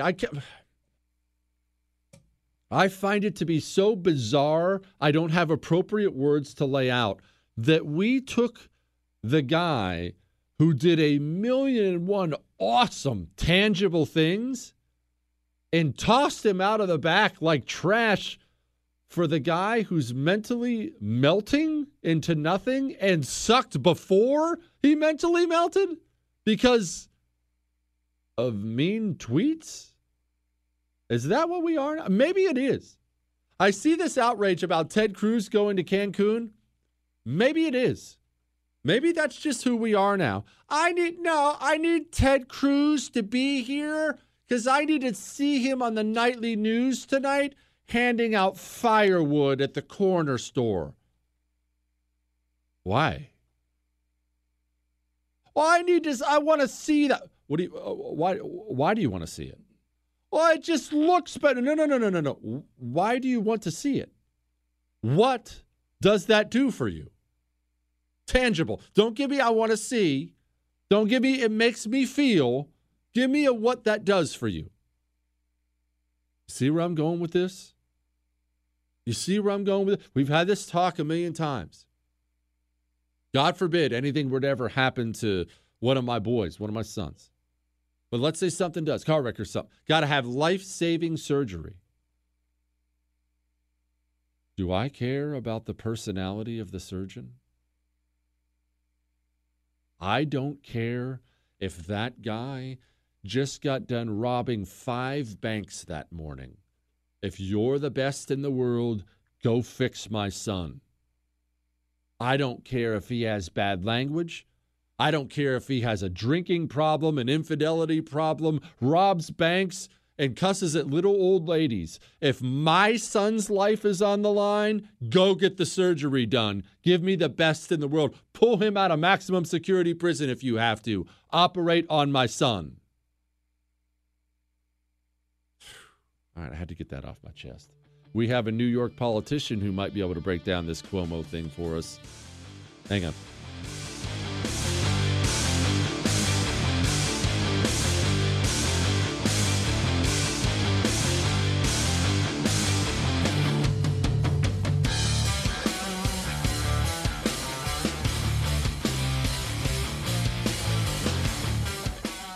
You're never completely ready to adopt a teen.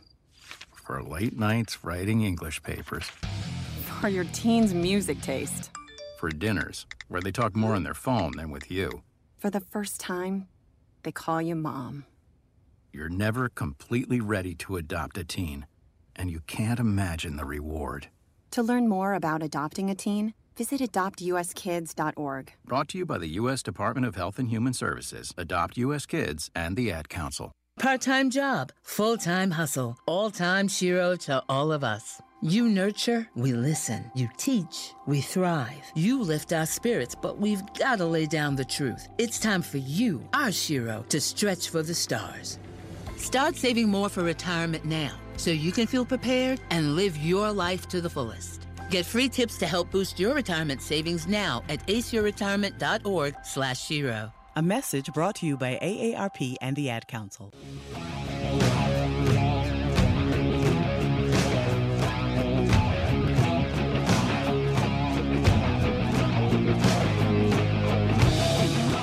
So what are you talking about? What are you talking about? You're now going to override. We did it already. That's the law. An orange zone and a red zone. Ooh, Cuomo. Now, this is a special treat for me because he's now a New York State Assemblyman. Kieran Lawler joins me now. But I knew this guy back before he was a big shot politician, but still he's been a Marine and a combat veteran. Kieran, it's been a long time, my brother. How in the world did you worm your way into the New York State Assembly? My good looks. All my good looks got me in. I mean, it's radio, so you can't see how handsome I am with my bald head. But I'm pretty handsome. Kieran, all right, I've got to ask you about Cuomo. I find it odd, and maybe you can shed some light on this. I don't find it odd that he's a lying scumbag crook. That's not odd. I find it odd how the left wing is destroying him right now, seemingly out of nowhere. They're just killing the guy. Why? What am I missing? Who did he make mad? What happened? Well, he made a decision that killed 15,000 elderly people in New York State, and then he covered it up. There's some speculation that he made that decision and many decisions during this pandemic because one of his big donors is the hospital lobby. And in fact, Melissa DeRosa, his right-hand woman, who dropped the bombshell by mistake last week and said, we're sorry, we didn't give you all that information. We were trying to keep the information from a federal probe last year. Her father is the head lobbyist of the healthcare industry in New York State. So I think that's why, the far, far left, socialists, the self-identified socialists in the New York State Assembly, and they do exist more and more every year, they don't like that aspect of it. They don't like Cuomo. I mean, Cuomo's a liberal. He's a bad guy, but he's not a socialist, so that's one of the reasons they've been so outspoken. And most of the real hardcore lefties, they didn't get elected with the Democrat establishment, the old Democrat establishment in New York State. They got elected through their far-left grassroots organizations, so they don't care about the Democrat establishment, so they're free to be as aggressive as they want to be. Now, can you break down look, somebody just got back from the moon. They've been gone for a year. What did he do in New York? What was this policy that killed so many? Break it down for people. Yeah, so on March 25th, right as the pandemic was starting, his Department of Health gave an order and said, nursing homes, if somebody's in the hospital and they have COVID and they want to come back to the nursing home, you have to let them in. Oof. And that happened. And you can imagine vulnerable populations and ill-equipped nursing homes who weren't any more ready for this pandemic than anybody else was. It spread like wildfire through the through the nursing homes. And for a long time, Governor Cuomo claimed there were 6,000 deaths in nursing homes in New York State. And it recently came out, because of the work of the Democrat Attorney General, that the number, which we all knew, but the Attorney General was able to spell it out, was double what he had been saying. And it's actually 15,000 nursing home deaths.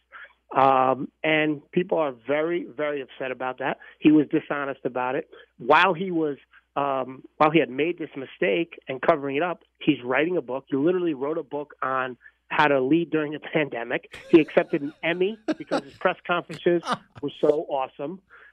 He's going on CNN, joking around with his goofball brother every night. And meanwhile, he was the worst governor at handling the pandemic, and the media held him up, and he allowed himself to be held up. He got a prime speaking spot because of his pandemic handling at the Democrat National Convention, and he was by far the worst of the 50 governors at handling the pandemic. And now people are really just starting to realize it, and there's a lot of outrage, and there's a movement that I'm helping lead to impeach this governor. I mean, if making a decision that kills 15,000 people and then covering it up isn't an impeachable offense, then there's no such thing as an impeachable offense. Amen. Now, are you getting left-wing support for this push? I'm assuming you're getting some, right? So, yes, they're starting to talk about it. Unfortunately, I think they're playing a little bit of a game, or they don't get it. Back in early March, foolishly, the legislature gave the governor, I voted against this, but gave the governor expanded power to deal with the pandemic, and it lasts until the end of April. The governor right now and since March can suspend or alter any state or local law. That's how he shuts down your business. That's how he tells restaurants in New York, hey, even we're going to let you open. You got to close at 10 o'clock. You can't just have a beer. You have to have a meal with your beer. That's how he got all this power. And so what they're threatening to do, because of all these revelations about the nursing home deaths, is take away that expanded power, which, number one, had nothing to do with the nursing home order. That order was just regular executive power. And number two, it's going to expire in a couple weeks anyway. Kieran, you know I love New York City. Obviously, you know. Shoot, we've met in New York City. Yes, that's right. Can we save it? Dude, I'm not one of these people who's not from there who looks down on it. I love that place, and it sucks. The last time I went there was about 3-4 months ago to go do a media thing. Dude, I didn't recognize the city I love. Can it be saved? I really hope so. I'm 60 miles north of the city where I represent. A lot of people work down there. My wife and I and our kids go to Broadway shows, and we go to Madison Square Garden for concerts and sporting events. And I'm not in a rush to do that anytime soon, the way things are going. I hope it can be saved. We have a mayor's election coming up next year. If we get a good mayor in there, we get the modern-day Rudy Giuliani and kind of turn things around, yeah, it can be saved, but it's an uphill climb. Do we have a modern-day Rudy Giuliani running? I mean, is there anybody even with their name in the hat who's worth it? Well, there's a gentleman named John Catsimatidis. He's a billionaire. He's a Republican. He's a tough on crime, no-nonsense kind of guy. He'll have the resources, and he's one of the candidates that is running. The problem is in 1993, when Rudy got elected, there was more Republicans in New York City. Now there's a lot fewer. So having that D next to your name and winning that Democrat primary is really the key to becoming the mayor. So it's a more difficult political situation for a Republican. There's even talk that some Republicans will switch their registration, run in the Democrat primary in June, because that's the real election. Whoever has the D next to their name in November at the general election is the person who's going to win. So we're trying everything to save the city, and I hope it can happen. I hope it can happen, too. The Cuomo-de Blasio rivalry, why? Where is that? I guess I find that to be very odd. They're always sniping at each other. Governors of New York State and mayors of New York City often don't get along. They're two big fish in the same pond, even if they're from the same party. Pataki and Rudy didn't always get along during that era. That's part of it. There's personality conflicts, and de Blasio is a harder leftist. He's even more to the left than Cuomo, and I think that's a factor there. And Cuomo's a jerk. I mean, everybody in politics has an ego. Everybody who rises to the level of governor has an ego and has, an alpha male personality, but he's a jerk, and you see that. I mean, here's a member of the assembly. He's home with his wife. He was actually giving his kids, a bath, tucking them in, and the governor calls and threatens to destroy his career. A Democrat member of the assembly, by the way, and threatens him. The wife couldn't sleep. I mean, he's just not a good guy. You played the clips of Cuomo at the beginning of this interview, Jesse, and I always laugh at that, the way he speaks. Like he's Donnie Brasco or Tony Soprano. His father was the governor. He's not a tough street guy from New York City. If you wanted to see the epitome of white privilege, it's being the son of a 3-term New York State governor, and that's what he is. And yet, whereas Mario Cuomo, the father whose parents were immigrants from Italy, he spoke the Queen's English. Somehow his son, the privileged son, talks like he's Donnie Brasco and tries to act like he's Donnie Brasco. Even though I call him a faux tough guy. And if his name was Andrew Smith, he'd be lucky to have a full-time job. A lot of his ability to get elected comes from that last name. Kieran Lawler, you were the best, my man. I wish you the best. Next time I'm up there, we're going to go get a beer. That'd be great. Thanks a lot, Jesse. I appreciate it. Semper Fi. Right, take care. New York politics is a dirty, vicious business. The media is vicious. They're vicious to each other. It's awesome. I love it. All right, a bomb-making mistake. I'm finally going to get to it. Hang on.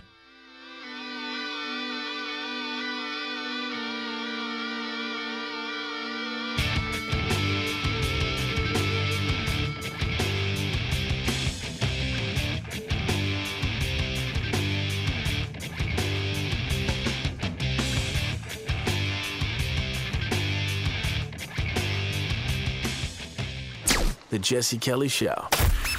On air and online at jessekellyshow.com. 1 in 3 adults has prediabetes. 1 in 3. That means it could be you, your football buddy, your football buddy, or you, your best man, your worst man, you, your dog walker, your cat jogger. While 1 in 3 adults has prediabetes, with early diagnosis, prediabetes can be reversed. Take the risk test at doihaveprediabetes.org. That's doihaveprediabetes.org. Wait, did they just say 1 in 3 adults has prediabetes? That's 33.33333% of adults. That means it could be me, my boss, or my boss's boss, or me, my favorite sister, or my other sister. That's 7 members of my 21-person romantic book club. Wait, the 1 in 3 could be me, my karaoke partner Carol, or my karaoke enemy Jeff. I'm gonna take the risk test at doihaveprediabetes.org. Brought to you by the Ad Council and its Prediabetes Awareness Partners.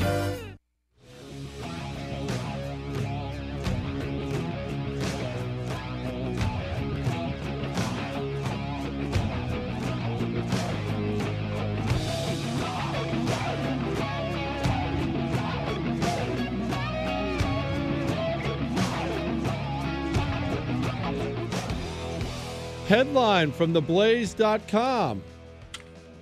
30 Taliban militants killed during bomb-making class in a mosque where the bomb accidentally explodes. There's always one, Chris. There's always one. It's the bottom 10% that gets you every time. Every single time. You know what I'm talking about.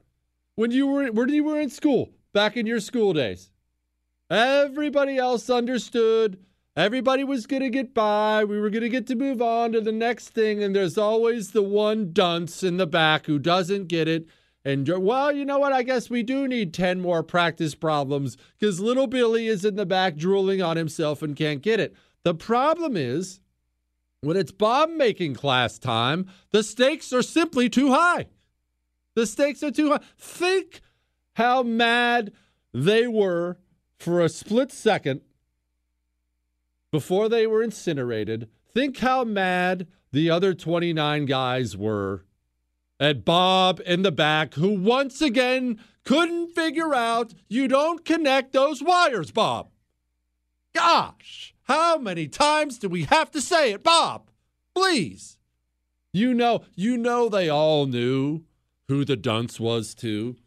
And you know for a fact, Bob always had people sitting a little further away from him than the other people were sitting. Taliban's learning how to make bombs and improvise explosive devices were killed in a massive explosion when the bomb was accidentally ignited. The incident unfolded in the village of Kultak in Dawoodabad, the district of Balkh province in the northern region of Afghanistan. People, I went to community college, okay? If you're expecting good pronunciation of words, you have come to the wrong show. The Afghan National Army said in a statement that 6 foreign nationals were included in the death toll, but the explosion was so massive they could not be identified from the remains. Look, I've experienced the aftermath of one of these before. I've told you this story. We were in Iraq, and we were in this city called Najaf. I'm not going to go into it. It's a dump. I would not recommend you visit. But we're in this city called Najaf, and part of our mission there was guarding these gigantic ammo bunkers that had all these artillery shells and ammunition in them that Saddam Hussein had been stocking in there. But we couldn't be out there all the time. They were away from our little base, so we would run patrols a day and night. But obviously, some bad people still wanted in there. And one night, I'm actually up on the wall. We had fortified the wall around the space. I'm up on the wall, and whoosh, it was like this thing that almost took your breath away. And you look, and it was straight out of the movies. There is basically a mushroom cloud of flame coming up from the direction of one of the bunkers. And we're looking and we're thinking, well, that's not good. That is not good. But we don't have any guys out there, so we're not going to go rushing out in the middle of the night. We take off the next day to go assess the damage. I mean, I don't want to be too crude here on the radio. I realize it's national syndicated radio, and I don't want to be too gory or violent, but let's just put it to you this way. I never did get an accurate count on how many guys were in there when the thing blew up. And the best we could figure was one of them was smoking. And, you know, it's a gigantic ammo depot, and not everything is organized in other parts of the world like you're used to here in America. If you picture an American military ammo depot, it is exactly what you think. It is so organized and stacked, and it's just really, really well done. It's not like that all the other places. There would be just piles of explosive powder on the floor. There'd be a crate with dynamite there, and the lid is just hanging off. It's something that's straight out of the movie. Some of it's leaking, and you could totally see one of these guys going in and lighting it up. But how about that for your feel-good story of the day? 30 Taliban dudes. And like I said, you know, it was one guy. And you know what? Let this be a lesson to all of us about standards. Don't tell me the bomb-making teacher didn't know who the one liability was in the class and could never have the hard conversation. Look, Bob, I'm really proud of you that you're willing to incinerate yourself and other people for the cause. That's really admirable. That's awesome. You're not understanding some of the basics, Bob. All right, when I say these chemicals shouldn't be mixed, I feel like you actually do the opposite of what I say every time. So what we're going to do, Bob, is no. I know you're upset, but we're going to move you over to admin. All right. You're going to look. It's okay. You're not going to get to blow yourself up, but you're going to be in the HR department from now on. You handle some hiring and firing, but no, Bob, you can't have a gun either. No. In fact, you're not good with that either. Bill and Melinda Gates Foundation behind anti-racist math push. It's going to sound like I'm always picking on Bill Gates. Watch out for this guy. Watch out for this guy.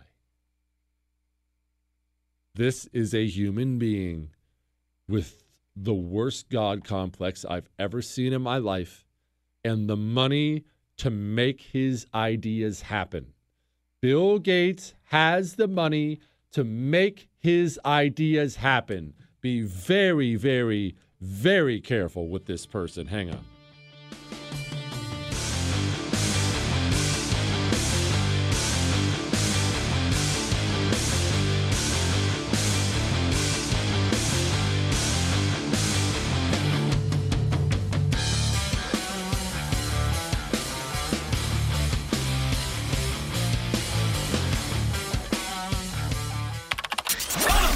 Missed out?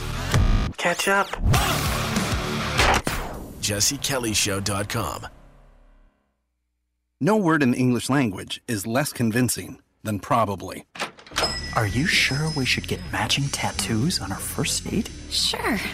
We'll probably stay together. Probably? It's been 23 minutes since I ate.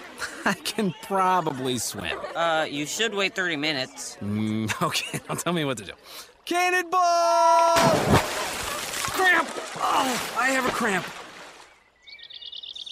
I can probably hit the green from here. Probably. Can I get a mulligan? Ready to go? Hey, are you sure you're okay to drive? Yeah, I'm pretty sober. Yeah, I'm probably okay. Probably okay isn't okay, especially when it comes to drinking and driving. If you're drinking, call a cab, a car, or a friend. Buzzed driving is drunk driving. A message brought to you by NHTSA and the Ad Council.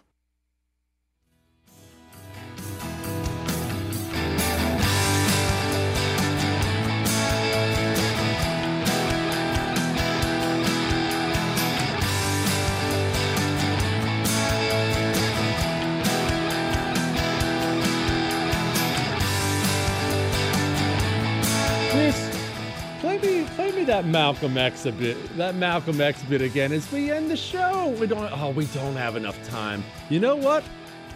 I've always struggled with time management. Always. 877-377-4373. Jesse at jessekellyshow.com. Tomorrow, it's an Ask Dr. Jesse Friday. We are going to have a blast. Email me.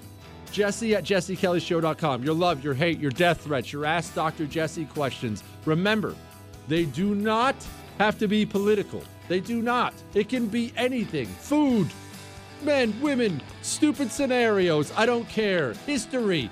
Let's have some fun. Gosh, I can't wait. That's all.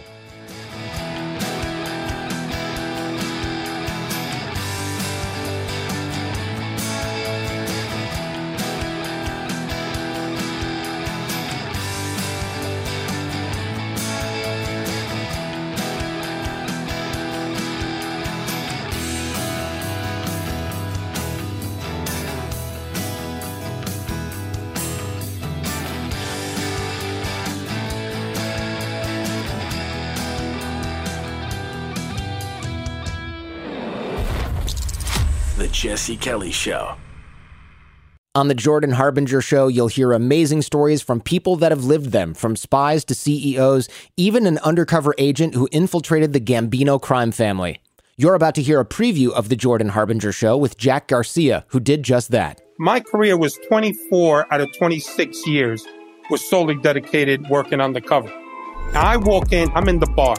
Now there's a barmaid there, good-looking young lady. She's serving me a drink. Hey, what would you like? Usually my drink was give me a Kettle One martini, 3 olives, glass of water on the side. I finish the drink. The guys come in. I'm going to go in my pocket, take out the big wad of money. Bam, I give her $100. If you're with the mob, I say, hey, Jordan, you're on record with us. That means we protect you. Nobody could shake you down. We could shake you down, but you're on record with us. For more on how Jack became so trusted in the highest levels of the Gambino organization, check out episode 392 of The Jordan Harbinger Show. Hey there, it's Ryan Seacrest for Safeway. Now that spring is here, it's time to focus on self-care and revitalize your personal care routine. Now through March 26, head in store, shop for all your favorite personal care essentials, and earn 4 times rewards points. Shop for items like Crest toothpaste, Secret deodorant, Old Spice deodorant, or Gillette razors.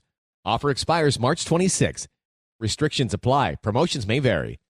Visit Safeway.com for more details. If you are an accredited investor, U.S. oil and gas should be part of your investment portfolio. Visit LabradorEnergy.com. Beyond the possibility to invest in a sector that historically delivers sound returns, when you invest with Labrador Energy, you may be able to structure your investment to offset active or passive income. According to many sources, U.S. oil and gas drilling remains one of the best tax-advantaged income investments available. Visit LabradorEnergy.com. TrumpNow.com. You may be able to reduce your tax liability while investing in a sector that historically delivers sound returns. Learn more at LabradorEnergy.com today. Offer for accredited investors only. Past performance is no indication of future results. Investing involves risk. Consult your legal, tax, and financial advisors and read the prospectus before making any investment decisions. Visit LabradorEnergy.com for the prospectus and more information. The Tunnel to Towers Foundation supports America's greatest heroes, U.S. service members and first responders who die or are catastrophically injured in the line of duty, and homeless veterans. The foundation's Gold Star, Fallen First Responder, Smart Home, and Homeless Veteran programs honor the sacrifices made for us by the men and women who risked their lives and bodies for our country and our communities. The foundation's Never Forget programs engage people in 9/11 remembrance across America with over 80 runs, walks, and climbs a year, and dozens of golf outings and barbecues. The Tunnel to Towers 9/11 Institute educates kids in kindergarten through 12th grade about America's darkest day while helping our nation keep its vow to never forget. More than 95 cents of every dollar you donate to Tunnel to Towers goes to its programs. Never forget 9/11 or the sacrifices of our country's greatest heroes. Donate $11 a month to Tunnel to Towers at T2T.org. That's T2T.org.